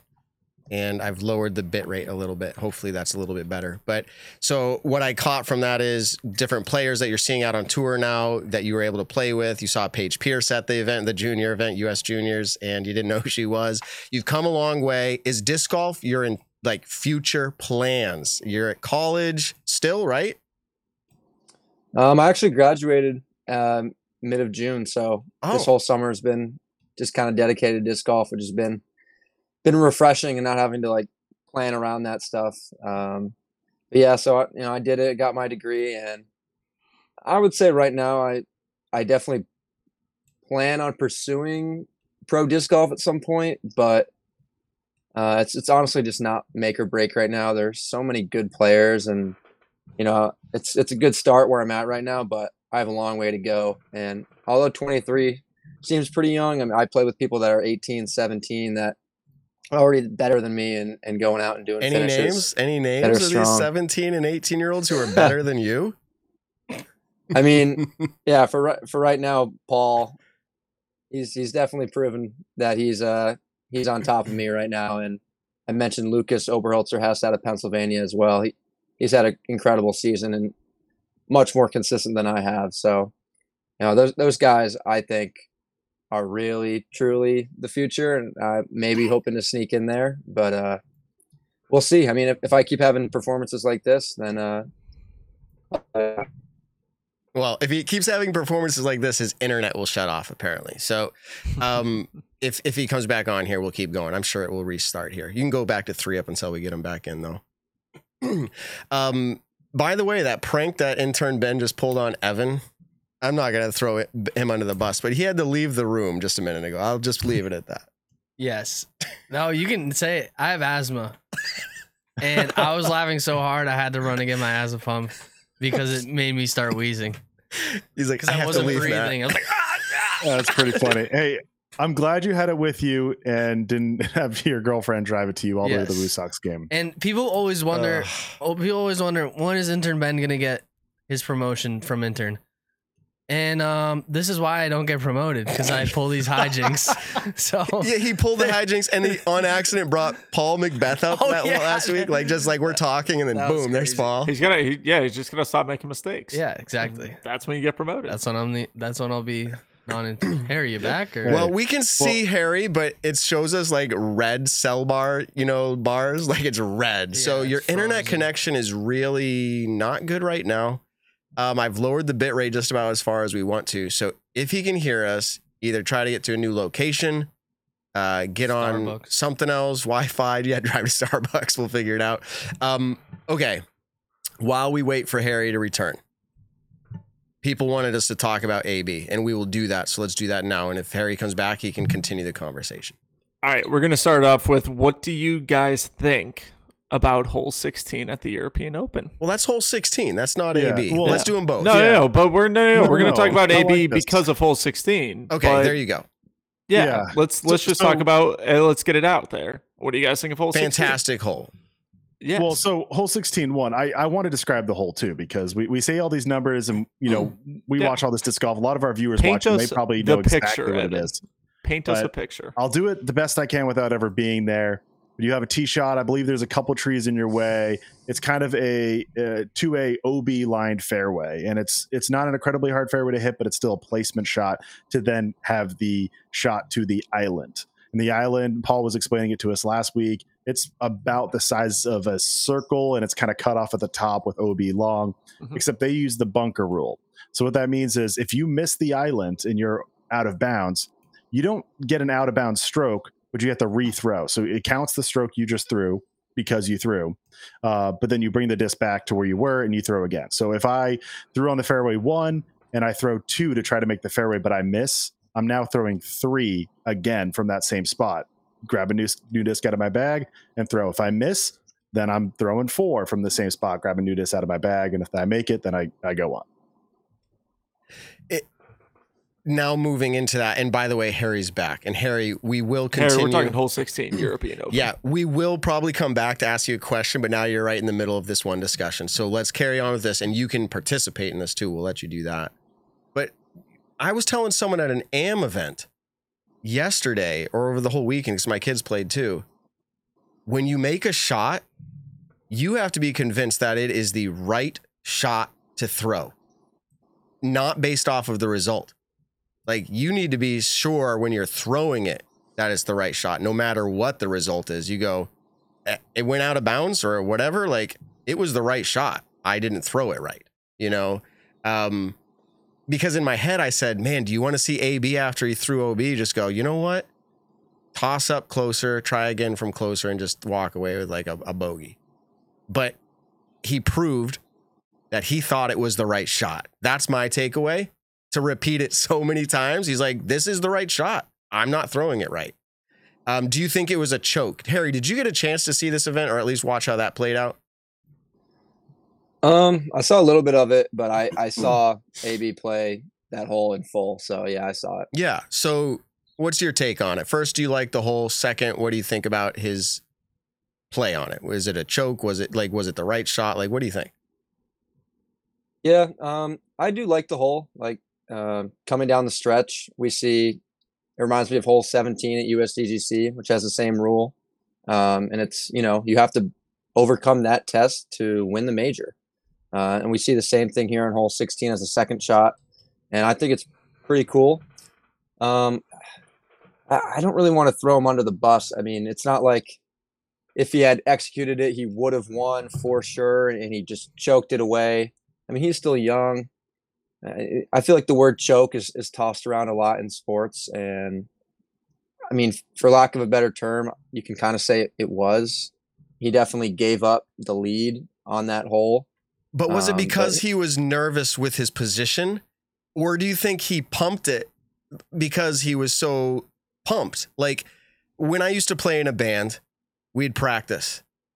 Yeah, some people are like, Matt was in a band. Yes, I did guitar and I was a lead singer. Now, when we would go out on stage, everything would have way more punch to it. Sometimes the tempo would be a little bit more. And it's because of the excitement, the adrenaline, right? Do you think that's what happened to him? Because he was throwing his shots long. Do you think he was just like full confidence, just like it wasn't a choke? Well, yeah, I mean, I was just about to say that. It was kind of weird. I saw it like the first shot went long, and then the second shot went long, and then the third shot went long. I mean, obviously, I've never been in that situation, like competing for first at a major, and it must be pretty stressful. But from the outside looking in, it was obvious to me, like, all right, take a little bit off the brakes, try to throw it a little higher. Maybe it will stall and get to the ground, but, I'm sure all that went through his head too. But yeah, I was confused to see him go long consecutively that many times. Yeah, I mean, realistically, if we're talking about AB's shot, take out the hole in general, but talking about AB's drive, probably a little bit more pinched on that deep OB than he wanted to be. I did watch him in round 3 or round 2, I think, where he did take a 3 on the hole, because I think he went 6, 3, 4, 8 on it. But in round 2, let's say, he threw what I would assume is probably the Crystal Raptor and put it 10 feet from the bucket. I mean, you go with the shot that you feel most comfortable with, and he went to execute that. I mean, some players, Corey Ellis, I'm pretty sure went par, birdie on it, laid it up every single day. And then in the final round, to kind of put the hammer in the coffin, against AB at least, was to run the green. Fortunately, he made it. I mean, we can all look at it now as kind of sports people and disc golf, just content people of, yeah, AB totally should have laid it up after the second shot, after the third shot. I mean, AB did what he was confident in doing, which was probably his game plan all week, was to run that island. And he just missed it in a pristine opportunity where he needed to make it. I mean, you could say he was a little bit pinched off. He should have laid it up. I don't think that's a bad thing to say at all. I mean, we can say Nick, that now because of what happened with the Ting Cup. But you can say it. It's like, hey, man, you're a little bit tighter than on that OB than you should have been. Let's just lay up. Let's get the par. You have a great forehand. What happens, Nick, 17. if he lays up, he gets onto the green, and Corey executes the birdie, and then I think in that scenario, are they one stroke off? Or, I think that ties them up if Corey. 2 up. Yeah, so it would have tied. Oh, so he was 2 up. Yeah, so he's still 1 up going into 17. He would have been 1 up, but now, that 1 up, you go into the next hole, and let's say again, Corey birdies it. AB doesn't. Now you're tied. Now we're throwing what ifs out there in that. Yes, yeah, but I mean, I would rather. My point is that's Matt, the conversation we would be having right now. Going, AB made a bad decision. That's my point. And I'm saying that's hindsight. We could say, but what? Okay, so if we said if AB laid it up and then lost the tournament because he laid up 16, we could have said, what if he ran it and took an 8 though? How would you rather lose? Because that's what the conversation is. Either way, but yeah, exactly. I mean, realistically, did you hear my point? My point is that he made the right decision. He shouldn't have laid up. That's what I'm trying to say. But I think you could also, I think you could 50-50. The way that I look at it was he was a little deeper than maybe he wanted. And I don't think it would have been bad for him to lay it up. I think he made the right decision in the sense it's what he was comfortable doing. He was confident in that shot. Yes. I maybe throw it once OB and then lay it up, take your 5, and then it's a tie ball game. Throwing it 3 times long, it's kind of like once you throw the second one long, now it's just, all right, I got to get onto the friggin' green, whatever disc it takes. I don't think you're worried about the number at that point. All right. Now, I think this is the beauty of the bunker rule, though, because if this is normal OB rules and he goes OB, that's 2 strokes. If he goes OB again, that's 4 strokes. And you're like, I got to stop the bleeding right away. Where he can miss long and it's only 1 stroke, 1 stroke, 1 stroke. Where if you lay up, that's a stroke right there. And then it's going for it again. So you essentially have double the tries to go from it deep. And do you think that you have, if you have a 95% shot at making it from the layup spot, do you think that your percentage is under 50% from where AB was? No, I think it's higher than 50%. So my point being is that that's why the layup doesn't make as much sense. You take away that big number, so maybe it's smart in the early rounds, but in that point, every stroke matters. If he misses once and then lays up and then gives up the lead and he's coming from behind, like, you lose it. And I think that's such a hard thing, but I think that's where the bunker rule comes into play. And I want to say how much I love that rule. I think that, like, I want to tangent into this real quick, is that I think this is how all OB should be at the tour level. At this level where you have spotters, where you have whole tournament volunteers, everyone's around the tournament to help these players, tell them that they need to rethrow, which obviously this hole you can pretty easily tell. I guess the backside could be hard, but that's getting out of the point here, which is like, this is how all OB should be. Like, you should get all the distance back. But I like having such a strong penalty when we have these, I'm going to say, arbitrary lines that are obviously like hard to see as a viewer. But when you have the hay bales, it's obviously great. But like, you see all these courses, and I'm not trying to throw Emporia under the bus, but like, it feels weird to have it be a 2-stroke swing. And it also, like, we can go back to the Memorial where players, could just throw it long over the basket. Oh no, I win OB. Let me tap in a 20-footer for par now. Like, you don't have that scenario. You have to actually execute the shot every single time. And sure, there might be other scenarios where laying up is smart. It could be this scenario too. I'm not 100% right. And that's so cool about it. So I absolutely love this hole. I think it sets the stage for this end of this tournament and is one of the reasons why it's so exciting. It worked it here. And the last thing I want to say is, I think, Harry, you kind of nailed it on the head. You, by definition, you could maybe call this a choke from AB. I'm not going to go there. I'll say learning opportunity again. AB, as young as he is, I mean, he's getting past college. He's no longer a kid, but he's still a young disc golfer. Getting in these situations, it's good. Like, it's still a net positive. He has been in the situation. The next time he plays, he's going to have a little bit less nerves. He's going to be better situated every single time he plays now because of this. What did we see with Corey Ellis messing up all these times and having all these heartbreak moments? He goes on to have a huge win. I think we know AB will get there eventually, and the more times we see him in this scenario, the better he's going to get. All right. Harry Chase is back for now. For now. I mean, the chat, it's hard to ignore the chat sometimes. We try to have a good conversation and include you at the same time. Someone said, like, well, if he had laid up, he'd still be at least in it, not out of it. But you don't know that. And this is Nick's point a minute ago. Matt, there's so many what ifs. Like, we saw James Conrad throw it in to keep the game going at Worlds. I mean, like, someone else laid up. It's like, you don't, in hindsight is, as Nick said, 2020. Yeah. So I think we go he made the decision. Yep, he was confident in and went for it, and it didn't pan out this time. Do you think the pressure of Macbeth on the bag was like, do you think no, it felt weird? Everyone is making such a massive, dude, Charlie would not stop talking about Macbeth on the bag, Macbeth on the bag, Macbeth on the bag. Like, okay. Yeah. Well, I mean, LeBron. It was wild to me how many.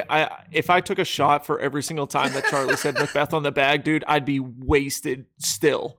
I'd still be wasted. Yes, because you're used to it. Tell Nick. me how you really feel, used Nick. to it. Jeez. You're used to it. But back in the day, had Paul caddied for you on Amside, that would have been something to you. It would have put pressure on you. Paul's known AB for 15 years. I was hoping I mean, it's not like Paul just went to some random dude who's potentially going to win a major. He went to one of his closest friends that he's known for a long time and said, "Hey, man, I'll help you out. Carry your bag for you." All right. But so I was like, stretching it a little bit. But the point is, he's there. And now, so that's not a non-issue. But I think there had to be some awkwardness there. If you're Paul, I didn't text Paul. He's probably traveling now. But like, there had to have been a little awkwardness of like, like he just threw OB, no big deal. Like then again and again, and you're just like, hey, turning around, get another disc out, get another. Like you don't want to say anything. You're just like, the bag was on the ground, but okay. Sorry, not to nitpick that statement. Why did he put it on the ground? Okay, Harry, you're back. So you said disc golf is something that you think you want to see yourself doing. You just graduated. You have Canadian disc golf, Discmania Open or something on your schedule in Canada. That may or may not work out for you depending on passport, I think you told me. But like, what else do you have on the calendar? Oh, no, you didn't say hey, we Evan. lost his voice. He did the whole mute unmute thing. So listen, real quick, now that we have him back, he's looking good, but just quit out of the browser and go back in. It should be fine. I don't know. It's a glitch sometimes. You can literally close it. Yeah, there we go. Harry played Preserve, by the way, earlier this year. Mm-hmm. Well, you can ask him what he thinks about it. 89th at Preserve. Unfortunately, didn't get cash, but he is scheduled to play Worlds and Discmania Open. But I know, Matt, you're getting right there, and I want to hear from it himself instead of just looking at his PDGA page. Yeah, we did give away all the slots to my backyard disc golf tournament barbecue. All the fan slots, I should say. There will be other invites for special whoever to come and play. It should be a good time. But just so everyone knows from the last episode, we have filled the fan slots. Harry Chase is on the invite list to come to my backyard disc golf tournament barbecue, but is the same day as the Discmania Open. Again, it's all up in the air whether or not he goes due to a passport. Can you hear us? Can we hear him? Giving weird. Yeah, I think it should work. Oh, it's fuzzy now. He's even more robotic than he was earlier. Alien filter, dude. It's say no. I am not from your planet. No.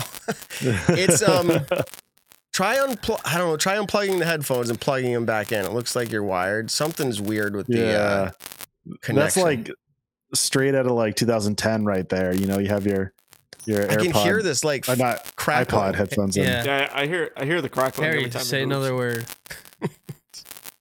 Now we can't even hear him. I don't even think Harry can hear us. Harry, we can't hear him. Try one more time to go out and in. Try it again. I know he can hear us, but there's something going on his end. I would love to hear the answer to that. Okay. You know what he could do? If you could still hear us, Harry, just take out the headphones and just use your phone straight up, but maybe close out and come back in. Close out, come back in, and just go straight up, no headphones, maybe. All right? Yeah, we'll see if that works for him. I don't know if he can still hear me. Can you still hear me, Harry? This is the nature of a live event. Sorry. No, I don't know what he's doing. He's just on his own in the green room. Okay. Again, while we wait for him, if he's able to make it back. Private courses. We've talked about courses so much over like the past years. I think it was one of our first topics ever, Nick. Like one of the first in the first few episodes. Probably. And it was about the Beast. Or Yarva, sorry. Yarva, we probably talked about the Beast too, but no, we didn't talk about it because that's probably a public course. Yarva, though, yes. Now, how about the audio, Harry? Hello, world. Can we continue? Welcome to planet Earth, Harry Aliens. Something really weird, dude, and I don't know what it is. I don't think it's our end, but let me. Hello, world. Yeah, was it not coming out of the headphones earlier? I don't know what it is. It might be like. I don't know. My Harry, laptop's take me to your leader. No. Real quick. Okay. I'm going to try to do one more refresh on this side just to see if it does anything. Like reconnecting him. Yeah, now it's making a weird scraping noise. Yeah. No. Oh, ooh. It's gone. Are you there, Harry? Scraping's gone. Yeah. Hello? Harry, you sound a little bit better, but it sounds like you haven't hit puberty yet. So you sound like you're a 7-year-old boy. It sounds like helium. It sounds like you just took in helium. All right, this interview has gone off the rails. I don't know what else to say. What happened? I don't know what happened. I'm trying to think of other options here. We could do a phone call, but sometimes that feels weird after a little bit. I don't know what to say. Matt, if you can hear me, I can try logging onto a computer. Try a computer. Use that same link, and if you need me to resend it in the Facebook Messenger, I can do that. But try that on a computer, webcam, or whatever you got. It's really crazy. Dude, I've laughed a bit tonight. I'm glad you brought your inhaler down. To those listening post, I hope you're enjoying this and not finding it extremely annoying. I'm sorry this happens. It's a live show. This is weird, though. This like never happened. Okay. What's happening now? So, private courses. So, when I watched this event, and this is why the topic came up for me, it stood out more than ever that this was not a private course. Like more than ever. And what it was for me was like seeing things like we've brought up many years in the past, but this year it's more evident than ever. You have like park goers around. You can kind of see them. You see the cars close to the course, like fairways driving down roads. You have fences for athletic fields. It's that motorcycle, I think was razzing. Yes. Was it Kyle Klein in round 2? Mustang or motorcycle. Right. Yeah. So like more than ever. And what's crazy is it used to be something we could talk about, but it wasn't like drastic when you're watching. Now it's reached that place where I'm like thinking through every course that they play on that we love now. Most of them are private nowadays. That's the future, right? Mm-hmm. I mean, we're close to being extinct with public courses. Yeah, and when we rated our top 5 courses on tour, I mean, I was very adamant to have a quick rant about it, and that was my point. It's such a fabulous course that's incredibly thoughtfully designed. It gets incredibly exciting finishes like we saw in MPO, but it's tough. It's tough. As many fans as you can get there, it's hard. Yeah. So yeah, it's going away. The biggest thing is we can talk about private courses for the tour, but the thing is that private course has to survive when the tour is not there. So now it turns into everyone in disc golf. We've all been spoiled with free courses. And there are most of the courses that I play here in Virginia, they are all free courses. Now, some of them are upkept better than other ones, but up in Massachusetts, majority of the courses that I would play are pay-to-play courses. And that's just the kind of difference is if I was to, set up a course in Georgia where everything is free, but I want to set up a really, really kick-ass course. I buy 70 acres of land and I make this awesome private course. But in order for me to kind of survive with that course, I got to charge $15 per round or $300 for a membership or, whatever. How many people are actually going to go and support that? And so that's where the support of the local disc golf community is massive in order for that to survive. Maple Hill survives because of the support of the massive community and other business ventures with it. Pyramid, same thing. Like those courses survive because of the local community, not just the 1 week of the year that the tour stops there. Yeah, it's so true. It's just at the pro level, it's just becoming more and more evident when you see it that way. You're right. It has to be designed full functionally because of where disc golf is at right now.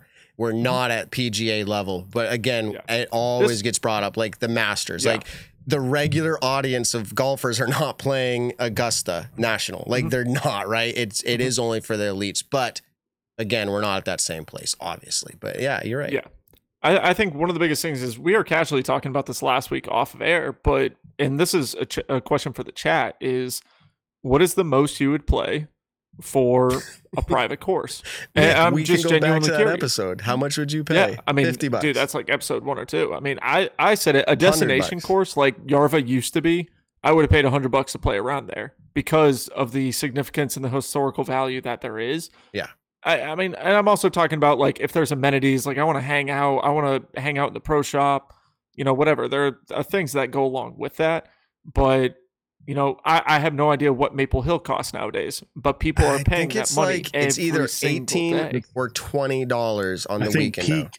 Peak is 20. Yeah, okay. Peak is $20 per round. And you get to go into a pretty sweet pro shop. And, other than that, there's not like, oh my gosh, to rave about, except for this course is sick and they have like 15 different layouts that I can play. Someone in the chat just said they'd pay $50 probably to play Maple Hill. And yep, it's working. So let's bring Harry back in. We'll give him the music and everything.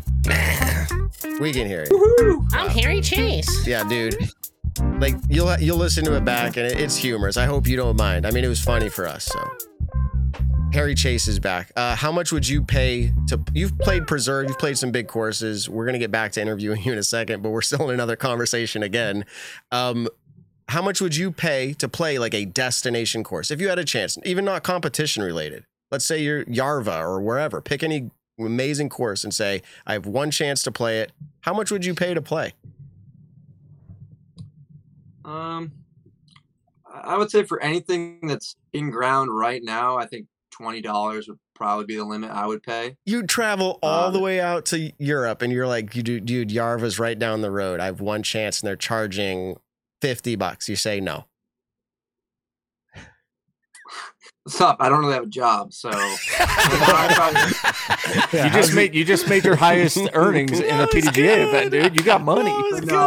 You're disc golf rich. A tiers, baby.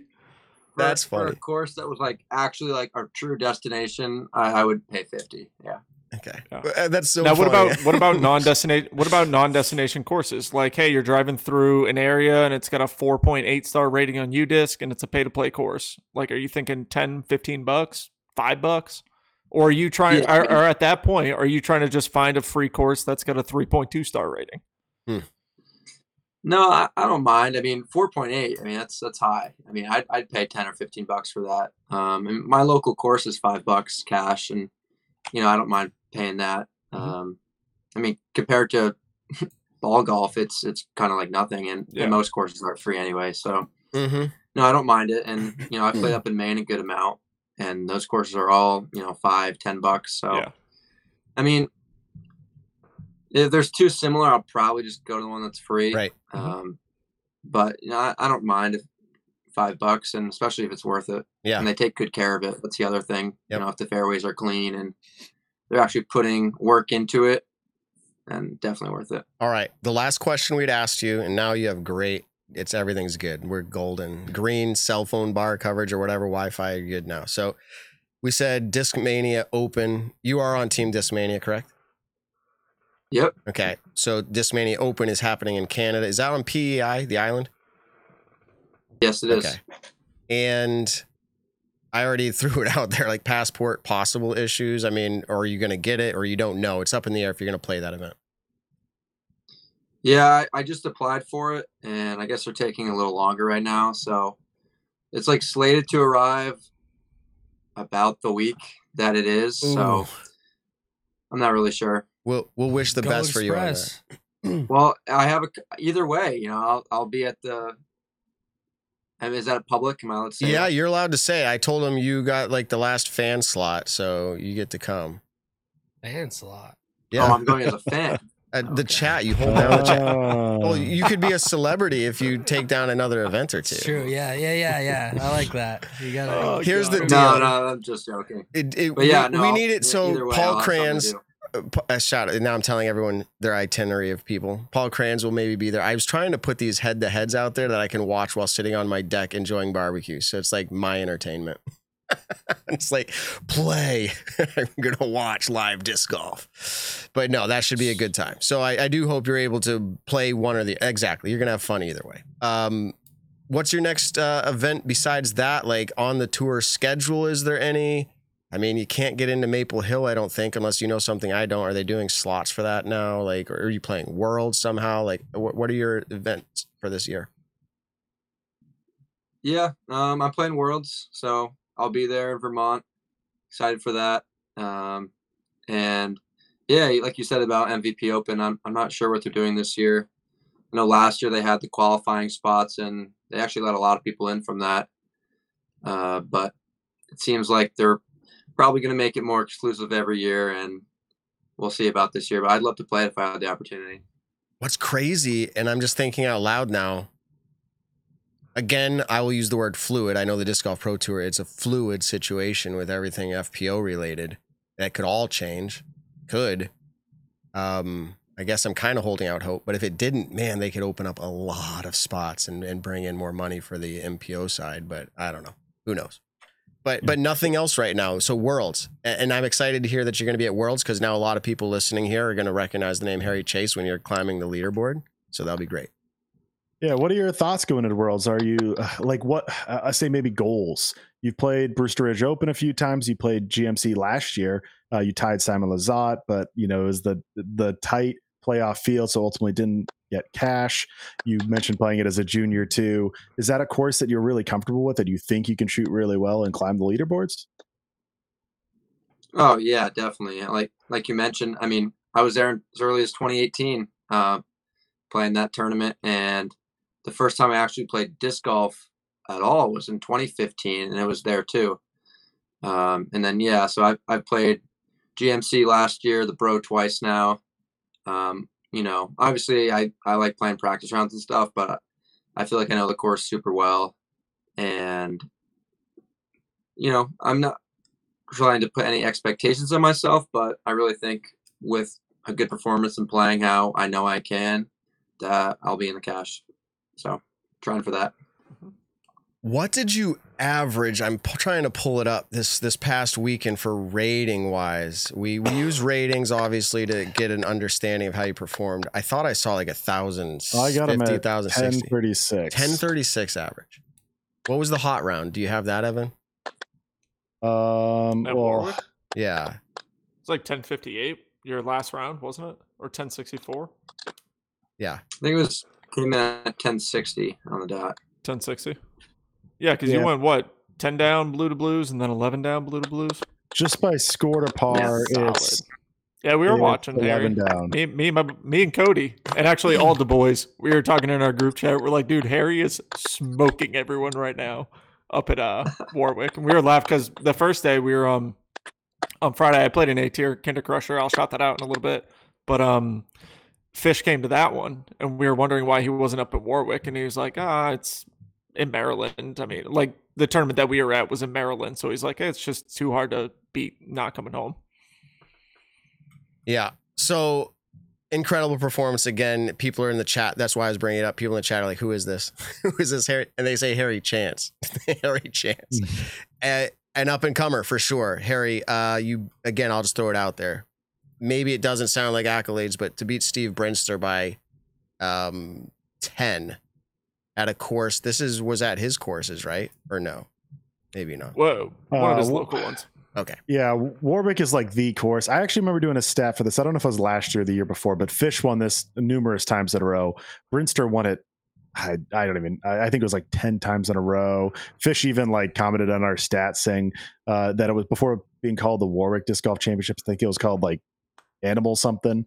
If I'm remembering right. I mean, I'm not 100% sure. So like Brinster has won this so many times in history. Yeah. It's people mention Paul McBeth at Memorial. Think that level, like dominance. You think of a player with that tournament. So beating him by 10, you think like that's a huge accomplishment. Man, this is, you're not rated by your internet quality. I'll put it that way. I was gonna say like your disc golf abilities. I think the better you are, the worse internet you have to have. For a while, you're getting cocky. You were like five bars all green. Dude, it was looking solid. good. It was. It died. Just slowly. So I don't know. He's not here right now. For our audio listeners, they're like, is he there? He's not here right now. But he comes back. What were we talking about we'll right before Harry came back in? It was whether we'd pay for private courses and all. Oh, that's right. That's enough of that one. So also I did the want Beast. to say, yes, actually, well, I mean, this might be what you're getting in, Matt, and I may be cutting you off, but you see in the press conference, did mention that the Nokia Park, I don't know if there's an official name to it besides the Nokia Disc Golf Park, they're putting in a pool or adding an extension to the pool, something like that, and the construction will take up enough of the course that they won't be able to, most likely, I don't think it was definite, most likely won't be able to play the European Open as normal at the Beast in 2025. Well, so next year, 2024 should be good, but they were, again, it was a maybe. It's not definitive. It's just what they're kind of planning for, thinking of alternate options. Sounds like a water hazard. Yeah. But actually, this is the point of, again, saying private courses, way of the future. This has happened now. And I think this conversation came up a few times in discussion about Winthrop university. Like, they have agreements. I don't know how contracts actually hold up. Shout out to discgolf.law. We could talk about that. But like, contracts and agreements can be broken pretty easily. So anyways, I think the private's the way of the future. Why would he go out and say this? Is he giving people a significant heads up, or is he saying, hey, we might lose this course. You need to give us Worlds in June or July of 2025. That's our last chance, because we're going to have that course in Tampere, or whatever you say it. Tampere. So yeah, in tandem. I mean, at the same time, they could probably get another course that I don't know if it's going to rival the Beast, but at the same time, they could probably get a more open course if they want a World. It's not like if the Beast goes away, they'll never get a bid for Worlds again. I can't imagine that's the case. But I'm not like, I'm not a Finnish expert. They have a lot of great courses. Obviously, it's still a big enough country. It's not like every single city's touching each other. If you host Worlds in Finland, it could be a handful of different cities that could potentially host it. But Tampere and Nokia are right next to each other. So I know that was kind of the rumor or plan on the bid to have the Tampere disc golf course that we have seen. I mean, I was saying it in the group chat how excited I was, and that everyone should go and watch that from, I think, the Prodigy Disc Pro Tour last season. I think Gatekeeper had it on their channel for English commentary. That course is absolutely phenomenal. It's a mostly wooded course. It works out super well, but I think you still do need that open spectator heavy course, and the spectators we see at the European Open, you got to fit them in somewhere. So they might need to find a property that can fit all of that. Yeah. Okay. Harry, the last thing we heard when you were leaving, it sounded like you were typing, and it wasn't typing. Like, we knew you weren't typing, but it was like this, like, type sound. People were like, who's typing? So you're bringing us a lot of entertainment tonight. But let's go ahead. If you're ready, Evan, let's get into stat or fiction. Intern Ben, let's can you do hit it. that for us? Yes, sir. You know this game, Harry. This is your chance to play it. Presented by Statmando. I don't know where the voiceover is anymore, but Evan, bring us the game. Harry's been a fan of the show for a while. He knows how it's played, so just give it to us. Awesome. Well, the fans at home might not know, but they can learn it as we go if you're a new viewer this week. Let's get into it. Stat or fiction number one.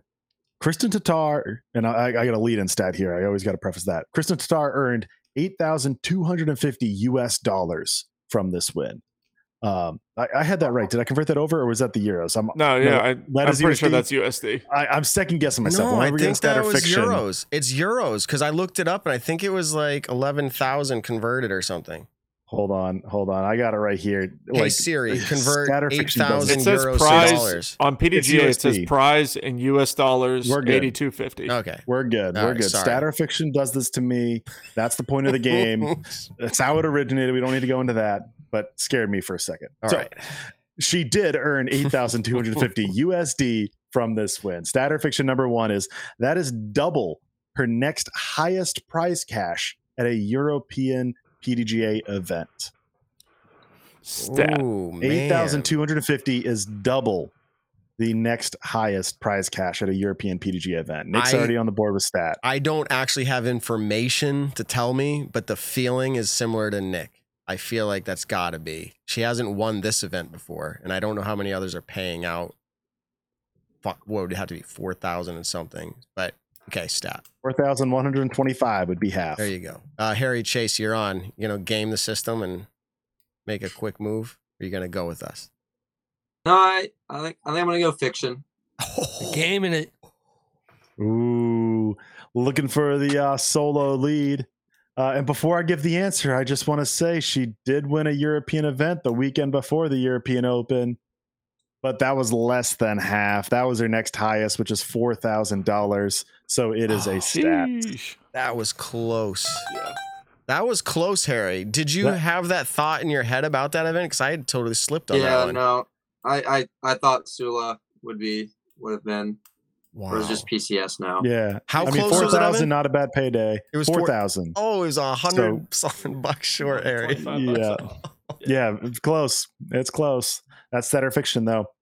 All right, I got to lead in one again before we get in number two. Corey Ellis, of course, won the European Open. He only had one previous top 20 at a major, and that was fourth at Champions Cup last year.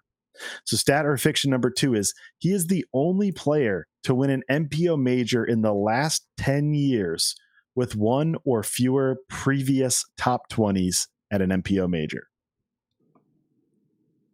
So Corey Ellis one more time? is the only player to win an MPO major in the last 10 years with one or fewer previous top 20s at an MPO major. So when they won that event, how many top 20s did they have in a major? I'm saying Corey Ellis is the only one, because he had one top 20 previously. He's the only one in the last 10 years to win with one or zero previous top 20s. Man, like doesn't matter how many they play. They could have played none. They could have played 100, but they never finished top 20. I'm not going to give all my thoughts right now. More than one. I can do that after, but I guess I'm going to say fiction. As in, Harry. As in, that means someone else has done this before. Okay. Yeah, in the last 10 years, had one or fewer. That's a long time, though. That is a long time. That's the problem. That is all right, July Harry, 25th, 2013 is the cutoff. Yeah, I'm going to say fiction as well. I'll go stat. All right, somebody's getting points here. The correct answer is stat. He is the only player in the last 10 years to do it with one or fewer. Some people you might be thinking of, Isaac Robinson had 5 previous. Gannon Burr had 3 previous. James Conrad, when he won 2019 USTGC, had 4 previous. I thought that's what I just said. I'm going to take no point there, but that's what I said after I answered, right? I was like, he's the only one to have done it. Oh, well. Yeah, that's what I was saying. Okay, it's all good. I don't need the point. We'll do some more double checking. I clearly said fiction. The last player was more than 10 years ago, but it was Ricky Wysocki at 2011 PDGA Championship. Did it with only one previous top 20. That was only his 3rd major start. I was going to say, because he won a major very early in his Elite Series career, didn't he? Yep. Yeah, 3rd major event for him. 2nd top 20. Yeah. So he did it, but that was over 10 years ago. So that's why it is a stat. You brought up the names I was thinking of. I was like, hey, Gannon Burr. I was like, no, he played well enough at plenty majors before that. Isaac Robinson has played pretty well at other majors before that. And my brain started going down. I'm thinking these old timers, and I'm like, no, they didn't have as much of a competitive field, so like it was easier to play. I don't mean that any diss, but like they were more likely to. So I thought I had said the right one, but I got it backwards. Nick, you're in the lead. Good job. All right. Let's get into the 3rd and final one. So Corey Ellis, after round 1, was in 33rd place, 6 strokes behind Kyle Klein. That is the lead-in stat to get your knowledge up. The stat or fiction number 3 is this is the worst round 1 placement, excuse me, by any eventual MPO major winner in the 21st century. So what I'm saying is in the 21st century, no MPO major winner was in 33rd or worse place after round 1. Just round 1 specifically. Oh, man. You got to play the odds on this and say it's not likely. So that's the worst placement is what I'm saying. So you're telling me if that is true, it is a stat. It was the worst placement of the 21st century for I'm going MPO with the major odds winner. stat. But to get my competitors here to go the other way, there's definitely times that Paul didn't come out that hot and he won. But I don't know if 33rd is there, but I'm going to say stat. Yeah, and this is specifically at majors too. Right. Doesn't include elite or silver, if that's close enough to you. All right, Harry. You're up next. Yeah, I'm gonna go fiction. I think just because we've had longer majors than just 4 rounds. We've had 5-round, even like 6-round majors, Good probably call. in the 21st century. So Good call. I don't think it's happened, but who knows? I could go for the easy dub and just say stat. You know, I could just play the game like that, but I actually like Harry's thinking on it, so I'll go fiction because I think that's originally Steve Falco rule. He hasn't commented ever. Since so that sad. day. Like, we named a play after him. I don't think he's ever known we've called it that. It's great. I think he stopped watching. He was so. Does that cause you to pause and wonder how many other podcasts use your name in a podcast and you have no idea? It's possible, right? They're like, oh, it's the Harry Chase rule, and you're like, dude, I never heard but I'm on a podcast. That's you don't want to incentivize commenting hateful comments to podcasts. We're the only ones that give a rule to a hateful. I mean, I guess maybe not. It wasn't hateful. Comment, he was passionate about I think that's why he never came back. Like literally, we because started we still play the game that way. Yeah, like we started using his name, but he never listened to it because he was like, I'm sick of this show because it's Data Fiction and how they play it wrong. If this game was for money and I was the host, I would do a better job at that. I was going to say, because this means if Matt's right, Evan went stat tonight. Whoa. Didn't even think about that. Yep. He never does. All right. What is it? This is a stats. In the 21st century, that is the worst placement after round one for any eventual winner. We're going to a playoff. This is the playoff music. I want to know who the players were. Oh wait, no, I'm sorry. Well, we got a playoff. I'm sorry. That was the top. Yeah, that was the one person. Never mind, I lied. So, what I will say is we had, as far as I can see, dealing with older data can be tough pre-internet days. As far as I can see, there's only one event where a player was in a worse position, but it was in the 20th century, in the 1900s. Majors first started in 1982 for MPO. So you have any year from 1982 to 1999.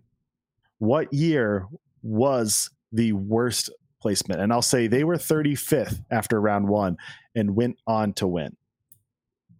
Oh. What were the years again? Between 1982 and 1999. 1982 was the first World Championship, the first PDGA major. It was MPO only. 91. Because it wasn't in the 21st century, we can go all the way to 1999. Maybe it's 85, 87. No, and I'm just going to play the game now. 91. 88. No. I think that's a good move. 88. I think that's a good move. Yeah. All right. Not if I lose. Oh, wait, let Harry guess. He can't win, but here we go. Say 90 on the dot. Oh, he picked in between Nick and me. Mm-hmm. And every single one of these is going to be worlds except for 99, I think was the first non-worlds major. I'd have to double check. I believe the Japan Opens weren't majors in the 90s, but the correct answer is 1985 worlds. Nick gets the Sam closest. Ferens? Nope. Oh, guess again. You'll know this name. Scott Stoke. No, Climo. Nope. Climo didn't want it till 1990. Steady Ed. Harold Duval. Sam Ferens was close. I was in the right ballpark. Yeah, I think he was 84, 86. It was one of the even numbers around it. He was PDG number 2018, which was always fun because that's a year. Obviously, we're past that year, but it was a year so it was 2017 and 16. Stop it. But his PDG in 1994. So he was 4 strokes behind the leader after round one, but it was a packed field. I say this, sometimes you can hover over the round and figure out what layout it is. I'm not a historian of 80s World Championships. I would believe at that point they were all playing the same course on the same day, but there's always the chance they're playing different courses, whatnot. I mean, there's a lot of players close, so that's very cool to see. But of course, it was so long ago, can't 100% confirm. But that is my assumption that was the lowest place anyone has ever been after round one to then go on to win a major in MPO. Wow. Well, 85 was a good year. It was the year I was born. That was one of the. Oh, look at that! I did not even know that. I guess, yeah. Stat or fiction? Stat. You said 1985 in one of your 4 guesses. I know, because I felt like in my head 85 stood out, and I was like, no, it's just your year of birth, dude. That's all. But I remember applying that there was a big Worlds, and I was like, oh, it was 85. But anyways, yeah, good game. And that was in Tulsa, Oklahoma, dude. Junior Worlds. Not that everyone loves Junior Worlds. I do. We're going there next year, Tulsa. Oh, very cool. Back to kind of some of the roots, of disc golf. But All right, well, that was a good game, Harry. The in and out that might have actually did more than Gannon Burr has done on our show when he's gone in and out a few times. That might be our new record. Definitely new record. Yeah, that might convince me to get off Boost Mobile. That might have been the reason. I don't know. You might have to wait until you get a job to get off that one. So we always ask people if there's a way to support you. Do you have any way through sponsors or anybody else, if they use a code or anything, can they support you? I would say the only thing right now is my Instagram. Chase the Chains. I will be probably posting in the next 2 or 3 weeks my fundraiser disc for the year. So it's not immediate. I don't have anything set up right now, but well, let us know when you get those as well, so we can re-shout them out on the show. Yeah. So stay tuned for that. Thanks, Nick.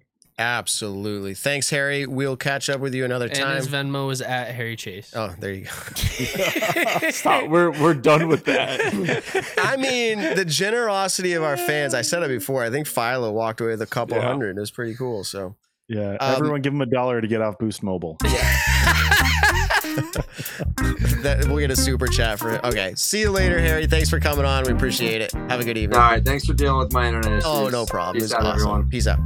Boost. Seriously, Harry Chase has been in the chat for years. It's very cool He's when a that moderator, happens. in fact. And he makes it in from the chat to here. It's like, he's one of us. He's made it from the chat. It's like, yeah, it's pretty cool. So, and he's a great disc golfer. Wow. That was a lot of fun. Tonight's episode had a lot of craziness. I have to go back and rewatch the background. Hey, Evan. Hey, Evan. That's so funny. Hey, Evan. I was just gonna yell at him to stop, in a polite way. Maybe I said it a little loud, and then was gonna continue on, but nobody else heard it. So you're just talking, and then stop. I knew that all the viewers and listeners would have no clue what I was talking about. I was aware of that, but I was like, he was talking back and forth with you guys, and I was like, that's fine. I'm talking over it. And then when he called me out, I just want to be like, we're getting to him. And that's because intern Ben clearly messaged him. So we have this cool system for bringing in guests. It's really amazing as a producer and director. And we can send direct messages to their feed. Everyone's like, that's not new technology, but we can send it direct, pops up on their phone, and it says, say, hey, Evan, or something like that. Yeah, I literally just said, say, hey, Evan, really loud as an audio test. What a thing. That was one of your funnier pranks. It was a prank. I'll accept it there. Okay. So, but yeah, so it was a good show. So tonight, as we get ready to close out again, just a reminder, 48 hours from right now. So right now, if I look at the screen, it says, I guess it's R awesome. Hey, interesting. Let me see. Awesome. I think, did it say you are awesome? I think it's Rossum. Okay, but it's scrolling across the bottom. It says latest subscriber. This is specific for YouTube because that's what we're focusing on right now. Obviously, we love the listeners to our podcast platforms. I look at the numbers there all the time, but we can't see names associated with that unless you leave a review. Yeah, it just says R awesome. Rossum. No, I think it's R awesome. Jeremiah? Rossum. Do you remember Jeremiah?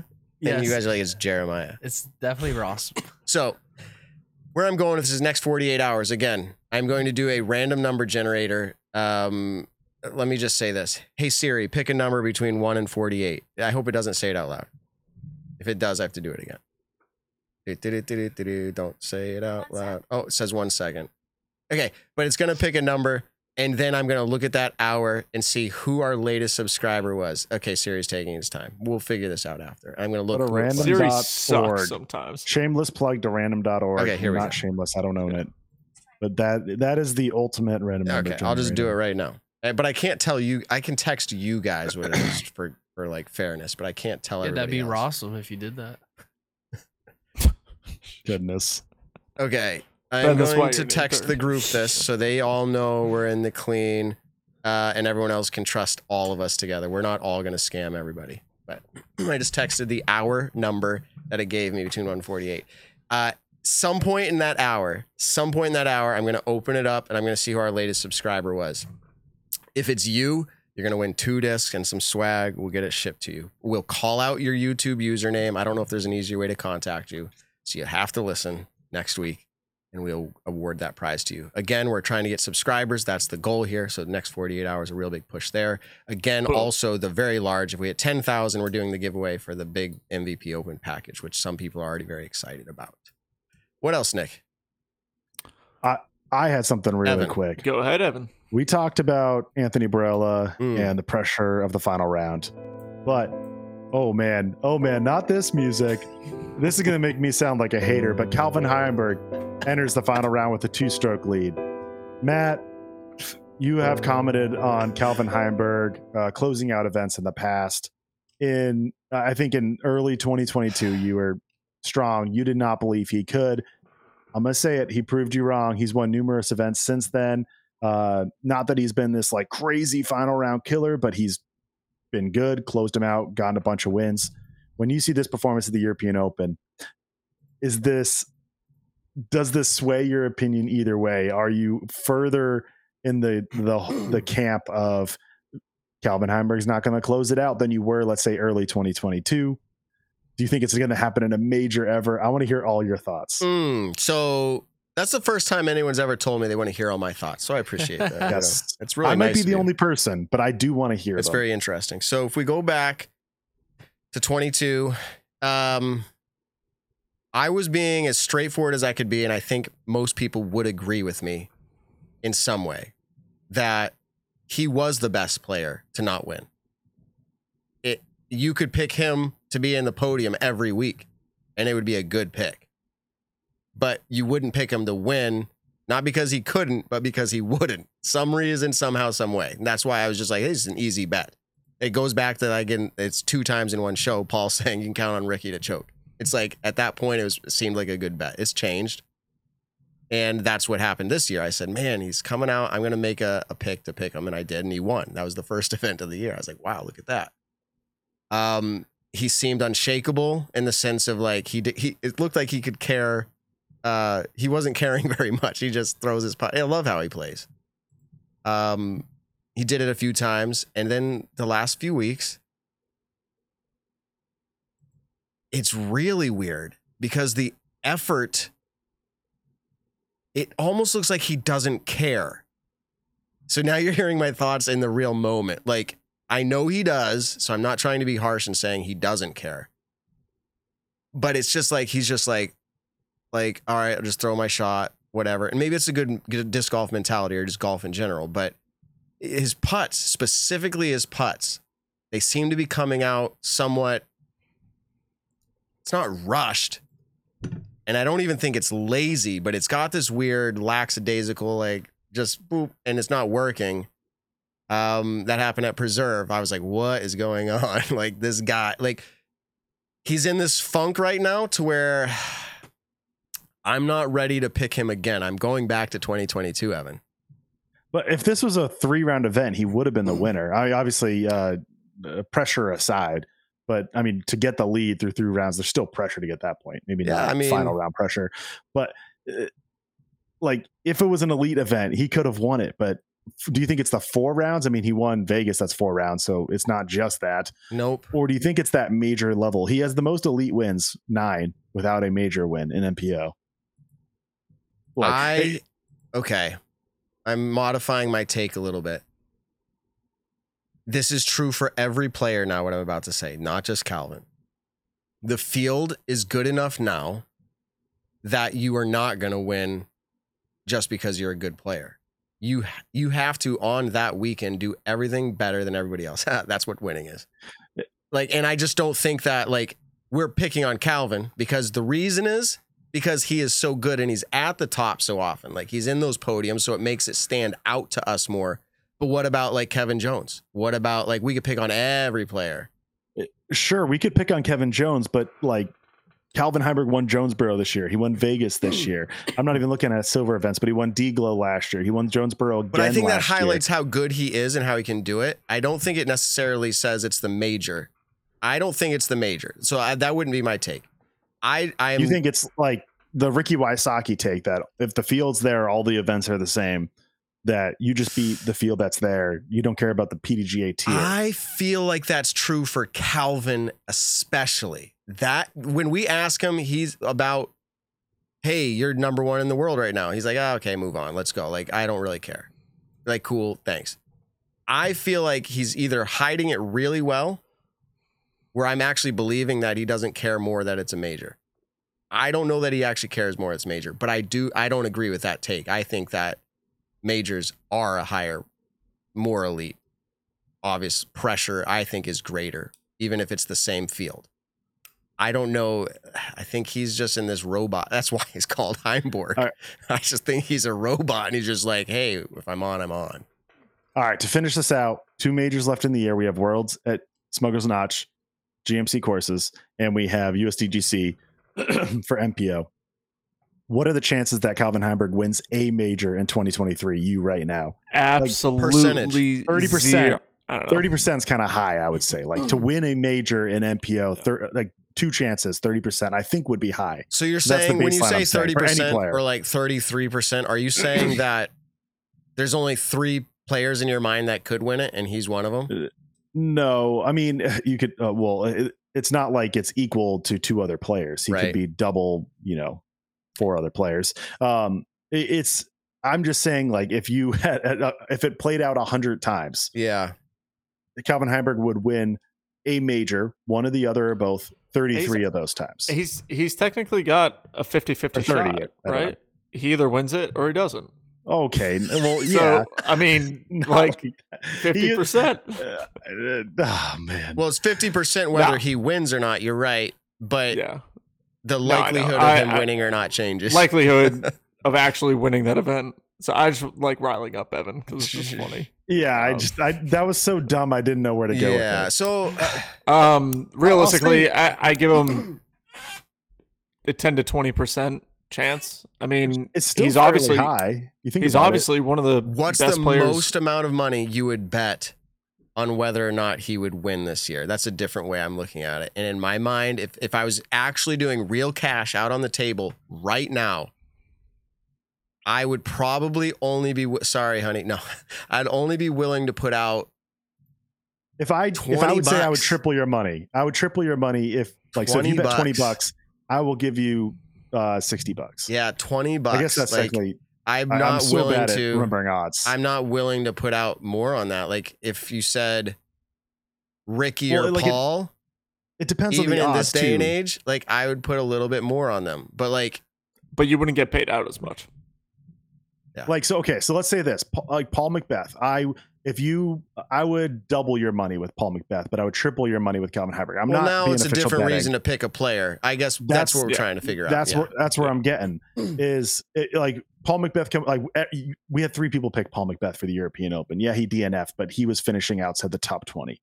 DNF or not, like he didn't have it this week. It is what it is. Next major, but. It was 3 people's picks. You guys were so confident with him coming off PCS. I'm not blaming you. I'm just saying how it is. Going into Worlds, where he's won that event 6 times, he's finished first or second, 10, 11 times. I forget what the stat is. Like people are going to have him be his favorite, regardless of what he does into the season. Besides him, like still having an injury, who knows how severe it is. But if he is still injured at that point, that would be the only reason people wouldn't pick up. So if I said I would double your money if you pick Paul McBeth to win a major the rest of the year, or I would quadruple your money if Calvin Heimburg did. So you could bet $10 to win 40 or on Calvin Heimburg or 20 to win 40 on Paul McBeth. Like we don't have to say exact things, but I'm trying to paint the picture of like how you would favor people. Like I'm actually going to go to the point. I would bet money on Calvin Heimburg being the most favored player to win a major. If I was being Vegas, I might say Gannon Burr is higher. But I think Calvin's got, I think it's going to be there. I really do. But you could also say, and this is the fun part of sports, an unfortunate part of sports. Like look at the NFL players that could have been the best, but they never had a Super Bowl or like whatever. Like I feel like right now he's kind of in that where it's like, people are saying he should. And I'm like, well, let's go to 20 more Worlds. Does he win one? There's 0 guarantee, but could he have? Absolutely. Could have won probably every single one. So will it happen? You hope so for the guy. Yeah. That's all I'll say. And it obviously should and could, but that's all against sports. You never know what happens. We've seen a lot of crazy things in New England that stole things from other people. And I picked Calvin Heimburg for European Open. I was just as wrong as all of you guys picking Paul McBeth. But by the way, I don't know. I thought I picked Ricky. By the way, well, you were wrong too. None of us picked Coriello, so you're all wrong equally. You're the inside man. Paul McBeth's so friend, he DNF'd, and the Disc Golf Network said shoulder. Like that's what they, shoulder. Hey, withdraw. Yeah. He's traveling now. We can't get him on again or whatever's happening. But do you have any inside scoop as a buddy? Yeah, it's literally the most wild story in the world. Whoa. Apparently, it's just like a shoulder impingement. Yeah. Impingement. I think that's what it is. It's guys. It's not actually the most crazy story in the world. It's just a shoulder impingement. I had a rotator cuff thing, and I started looking that stuff up. Impingement. Yeah. It sounds kind of like, it's kind of like a pinching of nature. I think a tendon rubbing what on I'm kind a of portion hearing of your bone. is, very limited range of motion. A lot of the mobility is locked up. That's actually, I think he talked about it a little bit with us and then on other interviews about why his form kind of tweaks throughout the year, is kind of somewhat dependent on, is something hurting? How do I make it not hurt for this tournament? Stuff like that. And then from what I've heard is physical therapy is on the schedule for this week to get it further looked at / help it out. And then, so nothing is decided for Ledgestone. It's up in the air. We don't know. Yeah, I think it's really all up in the air. This was also Ledgestone being in 2 weeks, not this weekend.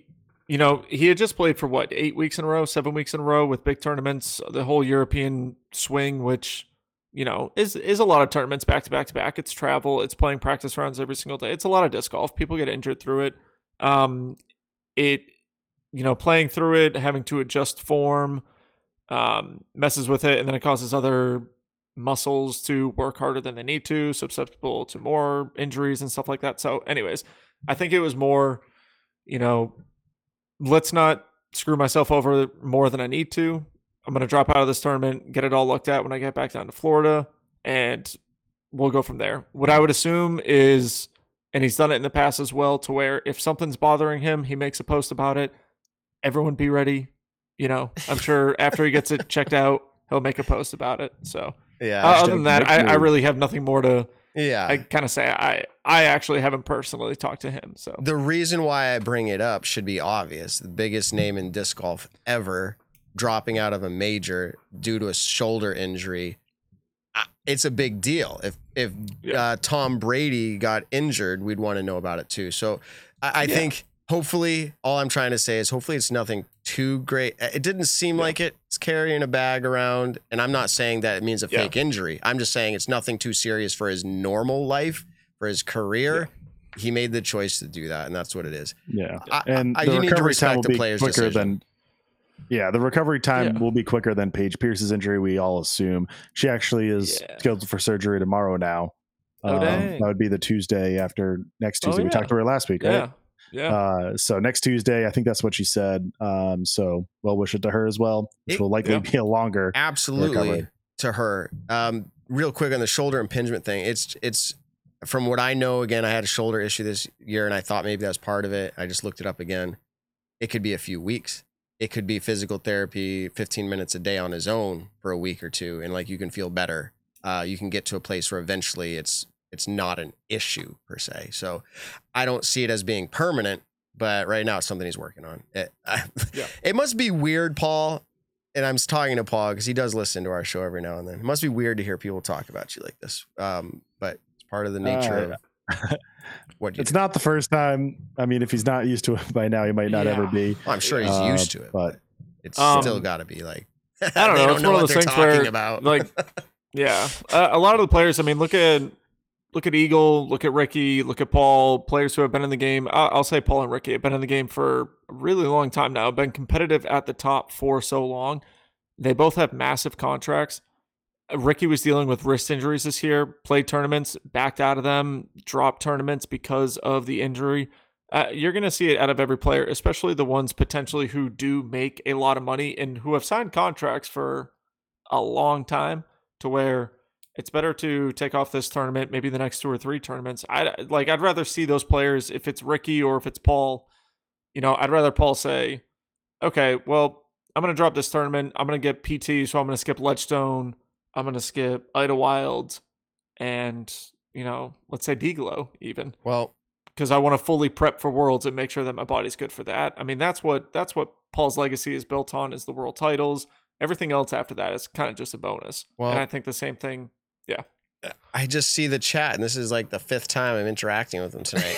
I think this is no offense to the chat, like what they're saying or what somebody's saying here, but I think it's I think it's a way too far of a take. And I was going to say horrible, but that's just me inflaming the issue. It's a take that I think is too far stretched to say that he would, and I'm assuming what you mean by protecting it means your rating. I do not believe that the players at that level, like as a fun interest, they care about their rating. But I do not believe at that level that they actually care. Yeah. Oh my goodness, I'm gonna shoot. I think the last thing that they care about is a friggin' rating. And honestly, a lot of players don't even care about the world ranking in the sense of we have so many systems out there that are calling one player this, one player that, and realistically, that's the aspiring pros. Who's the number one player in the world right now? Who's ranked number one? Calvin Heimberg across most world rankings. And Calvin Heimberg hasn't won a tournament in 6 weeks in a row. 6 tournaments in a row. More than that.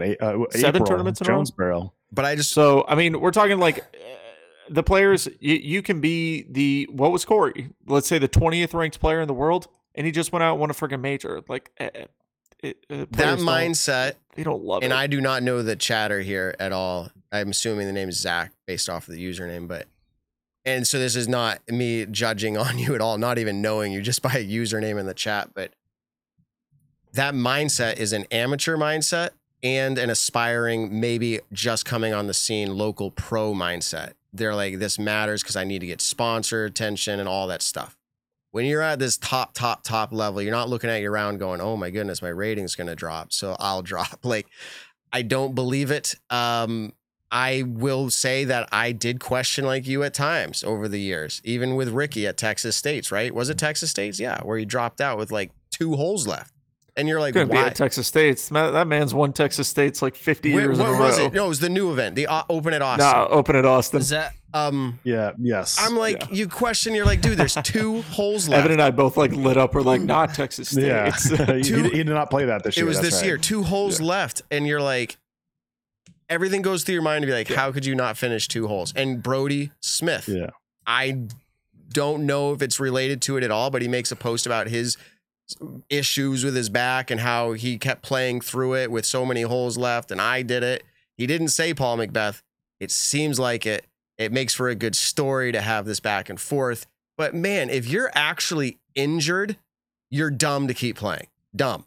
Like, it doesn't even make sense to keep playing. Like, to play through it is dumb, unless it's the World Series I'll or say the this really Super quick. Bowl, or it's the biggest climax of your life, like the bloody sock Kurt Schilling in the Red Sox final game of the World Series. Like, the difference, like, it's you drop out if you're injured. You don't play through it. Wait, I want to say something quick. Zach P _ DG. Yeah, that's what I understood it as you were saying protect your health. And he was I think defending Paul. Most of us, I used the I name think Zach. most of us got it that way I as well. didn't give the full username. Sorry, Zach. It's tough. It's tough when you're reading it, sarcasm, everything like that. You can't always tell what someone's talking about. But anyways, it I was understood his shoulder. it as you were talking about Zach, health. then I agree with you. It was his shoulder, not it as in his rating.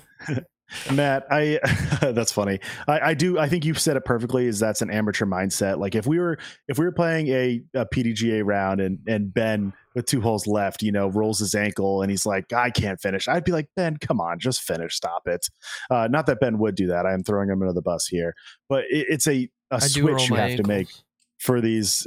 That's okay. Yeah, it's a switch you have to make for this level. Ratings come to our minds as amateurs. It was my round, not even like ratings, my mindset. but just finishing around. Yeah, just all of it, finishing around the spirit of it. It's all different. It's a different mindset for this level. But it's also the scenario. Paul Macbeth was, I don't know his exact place. He was 30 something. It means literally nothing if he finishes 30th, or now he finished 75th because he DNF'd after the cut. Literally zero difference to his legacy. But if he's going for the win, which I think we can pretty easily just mention 2022 Worlds, he had that nasty calf injury. I mean, it was all bruised up and whatnot.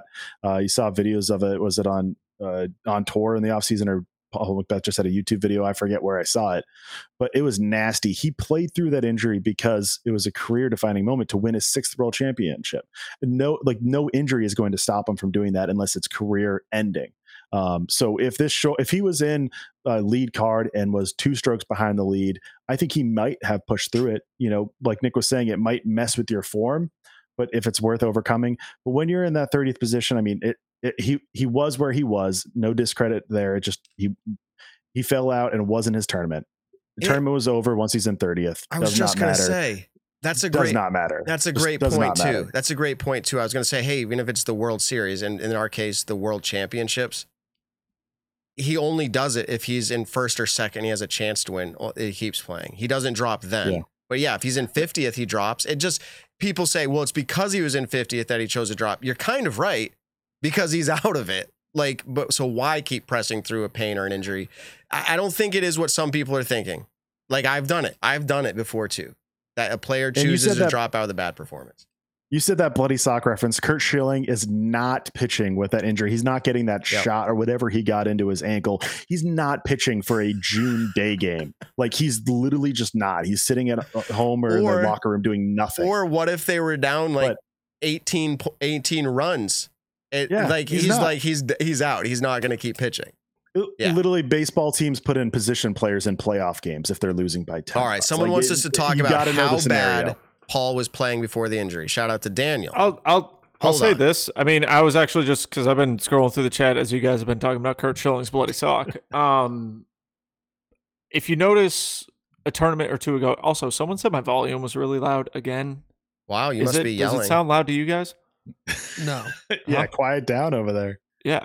I'll adjust it later for our audio listeners, as I always do. The live experience sometimes can be tough. I didn't realize I was loud tonight. Anyways, if you look at the last 2 or 3 tournaments, you can notice the form changes that he does do in those tournaments. So I'm assuming that during this tournament is not when he injured his shoulder. And I'm also speaking from what I think. I haven't asked him about it. I haven't asked Hannah about it. I'm assuming that this is an injury that maybe either, kind of came back or happened a few weeks ago, and it's just now happening. I don't know. At the same time, I don't think it's something that just randomly happened during this tournament, but I could be completely wrong. But that's just my take on it. Okay. I think my take coming into tonight, and we're late now on this show, is this round was not as bad as you think it is. And people are going to be like, whoa, dude, you're a big Paul McBeth fan. I am a fan, but I remember watching this thinking how many basket cut through, spit outs, fallouts, whatever it was, going, man, those rounds would not have looked that way if those putts stuck. Now that sounds like the mindset of a loser. I get it. He's not the one saying that. I'll say it for him, because when I was watching, I was like, commentary, everybody's like, whoa, like that should have been in, like, absolutely. And people started complaining about the baskets again. So, it's a whole talk. Everybody had to play with them. But if you go back and look at the round, his rounds would not have been that, quote, bad. So I don't think it was a horrific performance. I think the results look worse than what it actually was. That's my take. I got to say one last thing too. I don't mean this harshly, but it's a little bit the Paul of current day, where we see the greatness, but we see some bad rounds. He's not invincible. He's not going to shoot 100% of his rounds pretty good or better. Like, he just has some bad rounds now. I think it's just where it's at. He's still figuring out things. He might be, again, has this injury. It might have been affecting him then. There's things that are overcoming. He's not perfect. Just at this current stage, we're going to see a little bit of mix of things. He's not washed up because of one round. He just won an elite event the week before. We saw that. We know he can do it. It's just, it's not a given which one you're going to see or anywhere in between. It's like when we were watching kind of prime Tom Brady. It's like, whoa, he just threw an interception. What's going on with him? What the hell is happening? Like, is he hurt? Is it like, dude, people make mistakes. People aren't always going to be the greatest. We are all screwed by Father Time. Everyone gets older, and there's no stopping that. Our bodies, and he's still pretty young too. Over time, he's still pretty young. He's don't get me 31, wrong, 32, time, like every single time we go out in disc golf, we have a chance.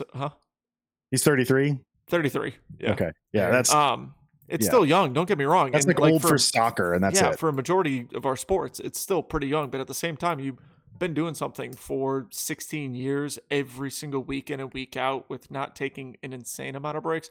Your body here and there is going to take some beatings to it.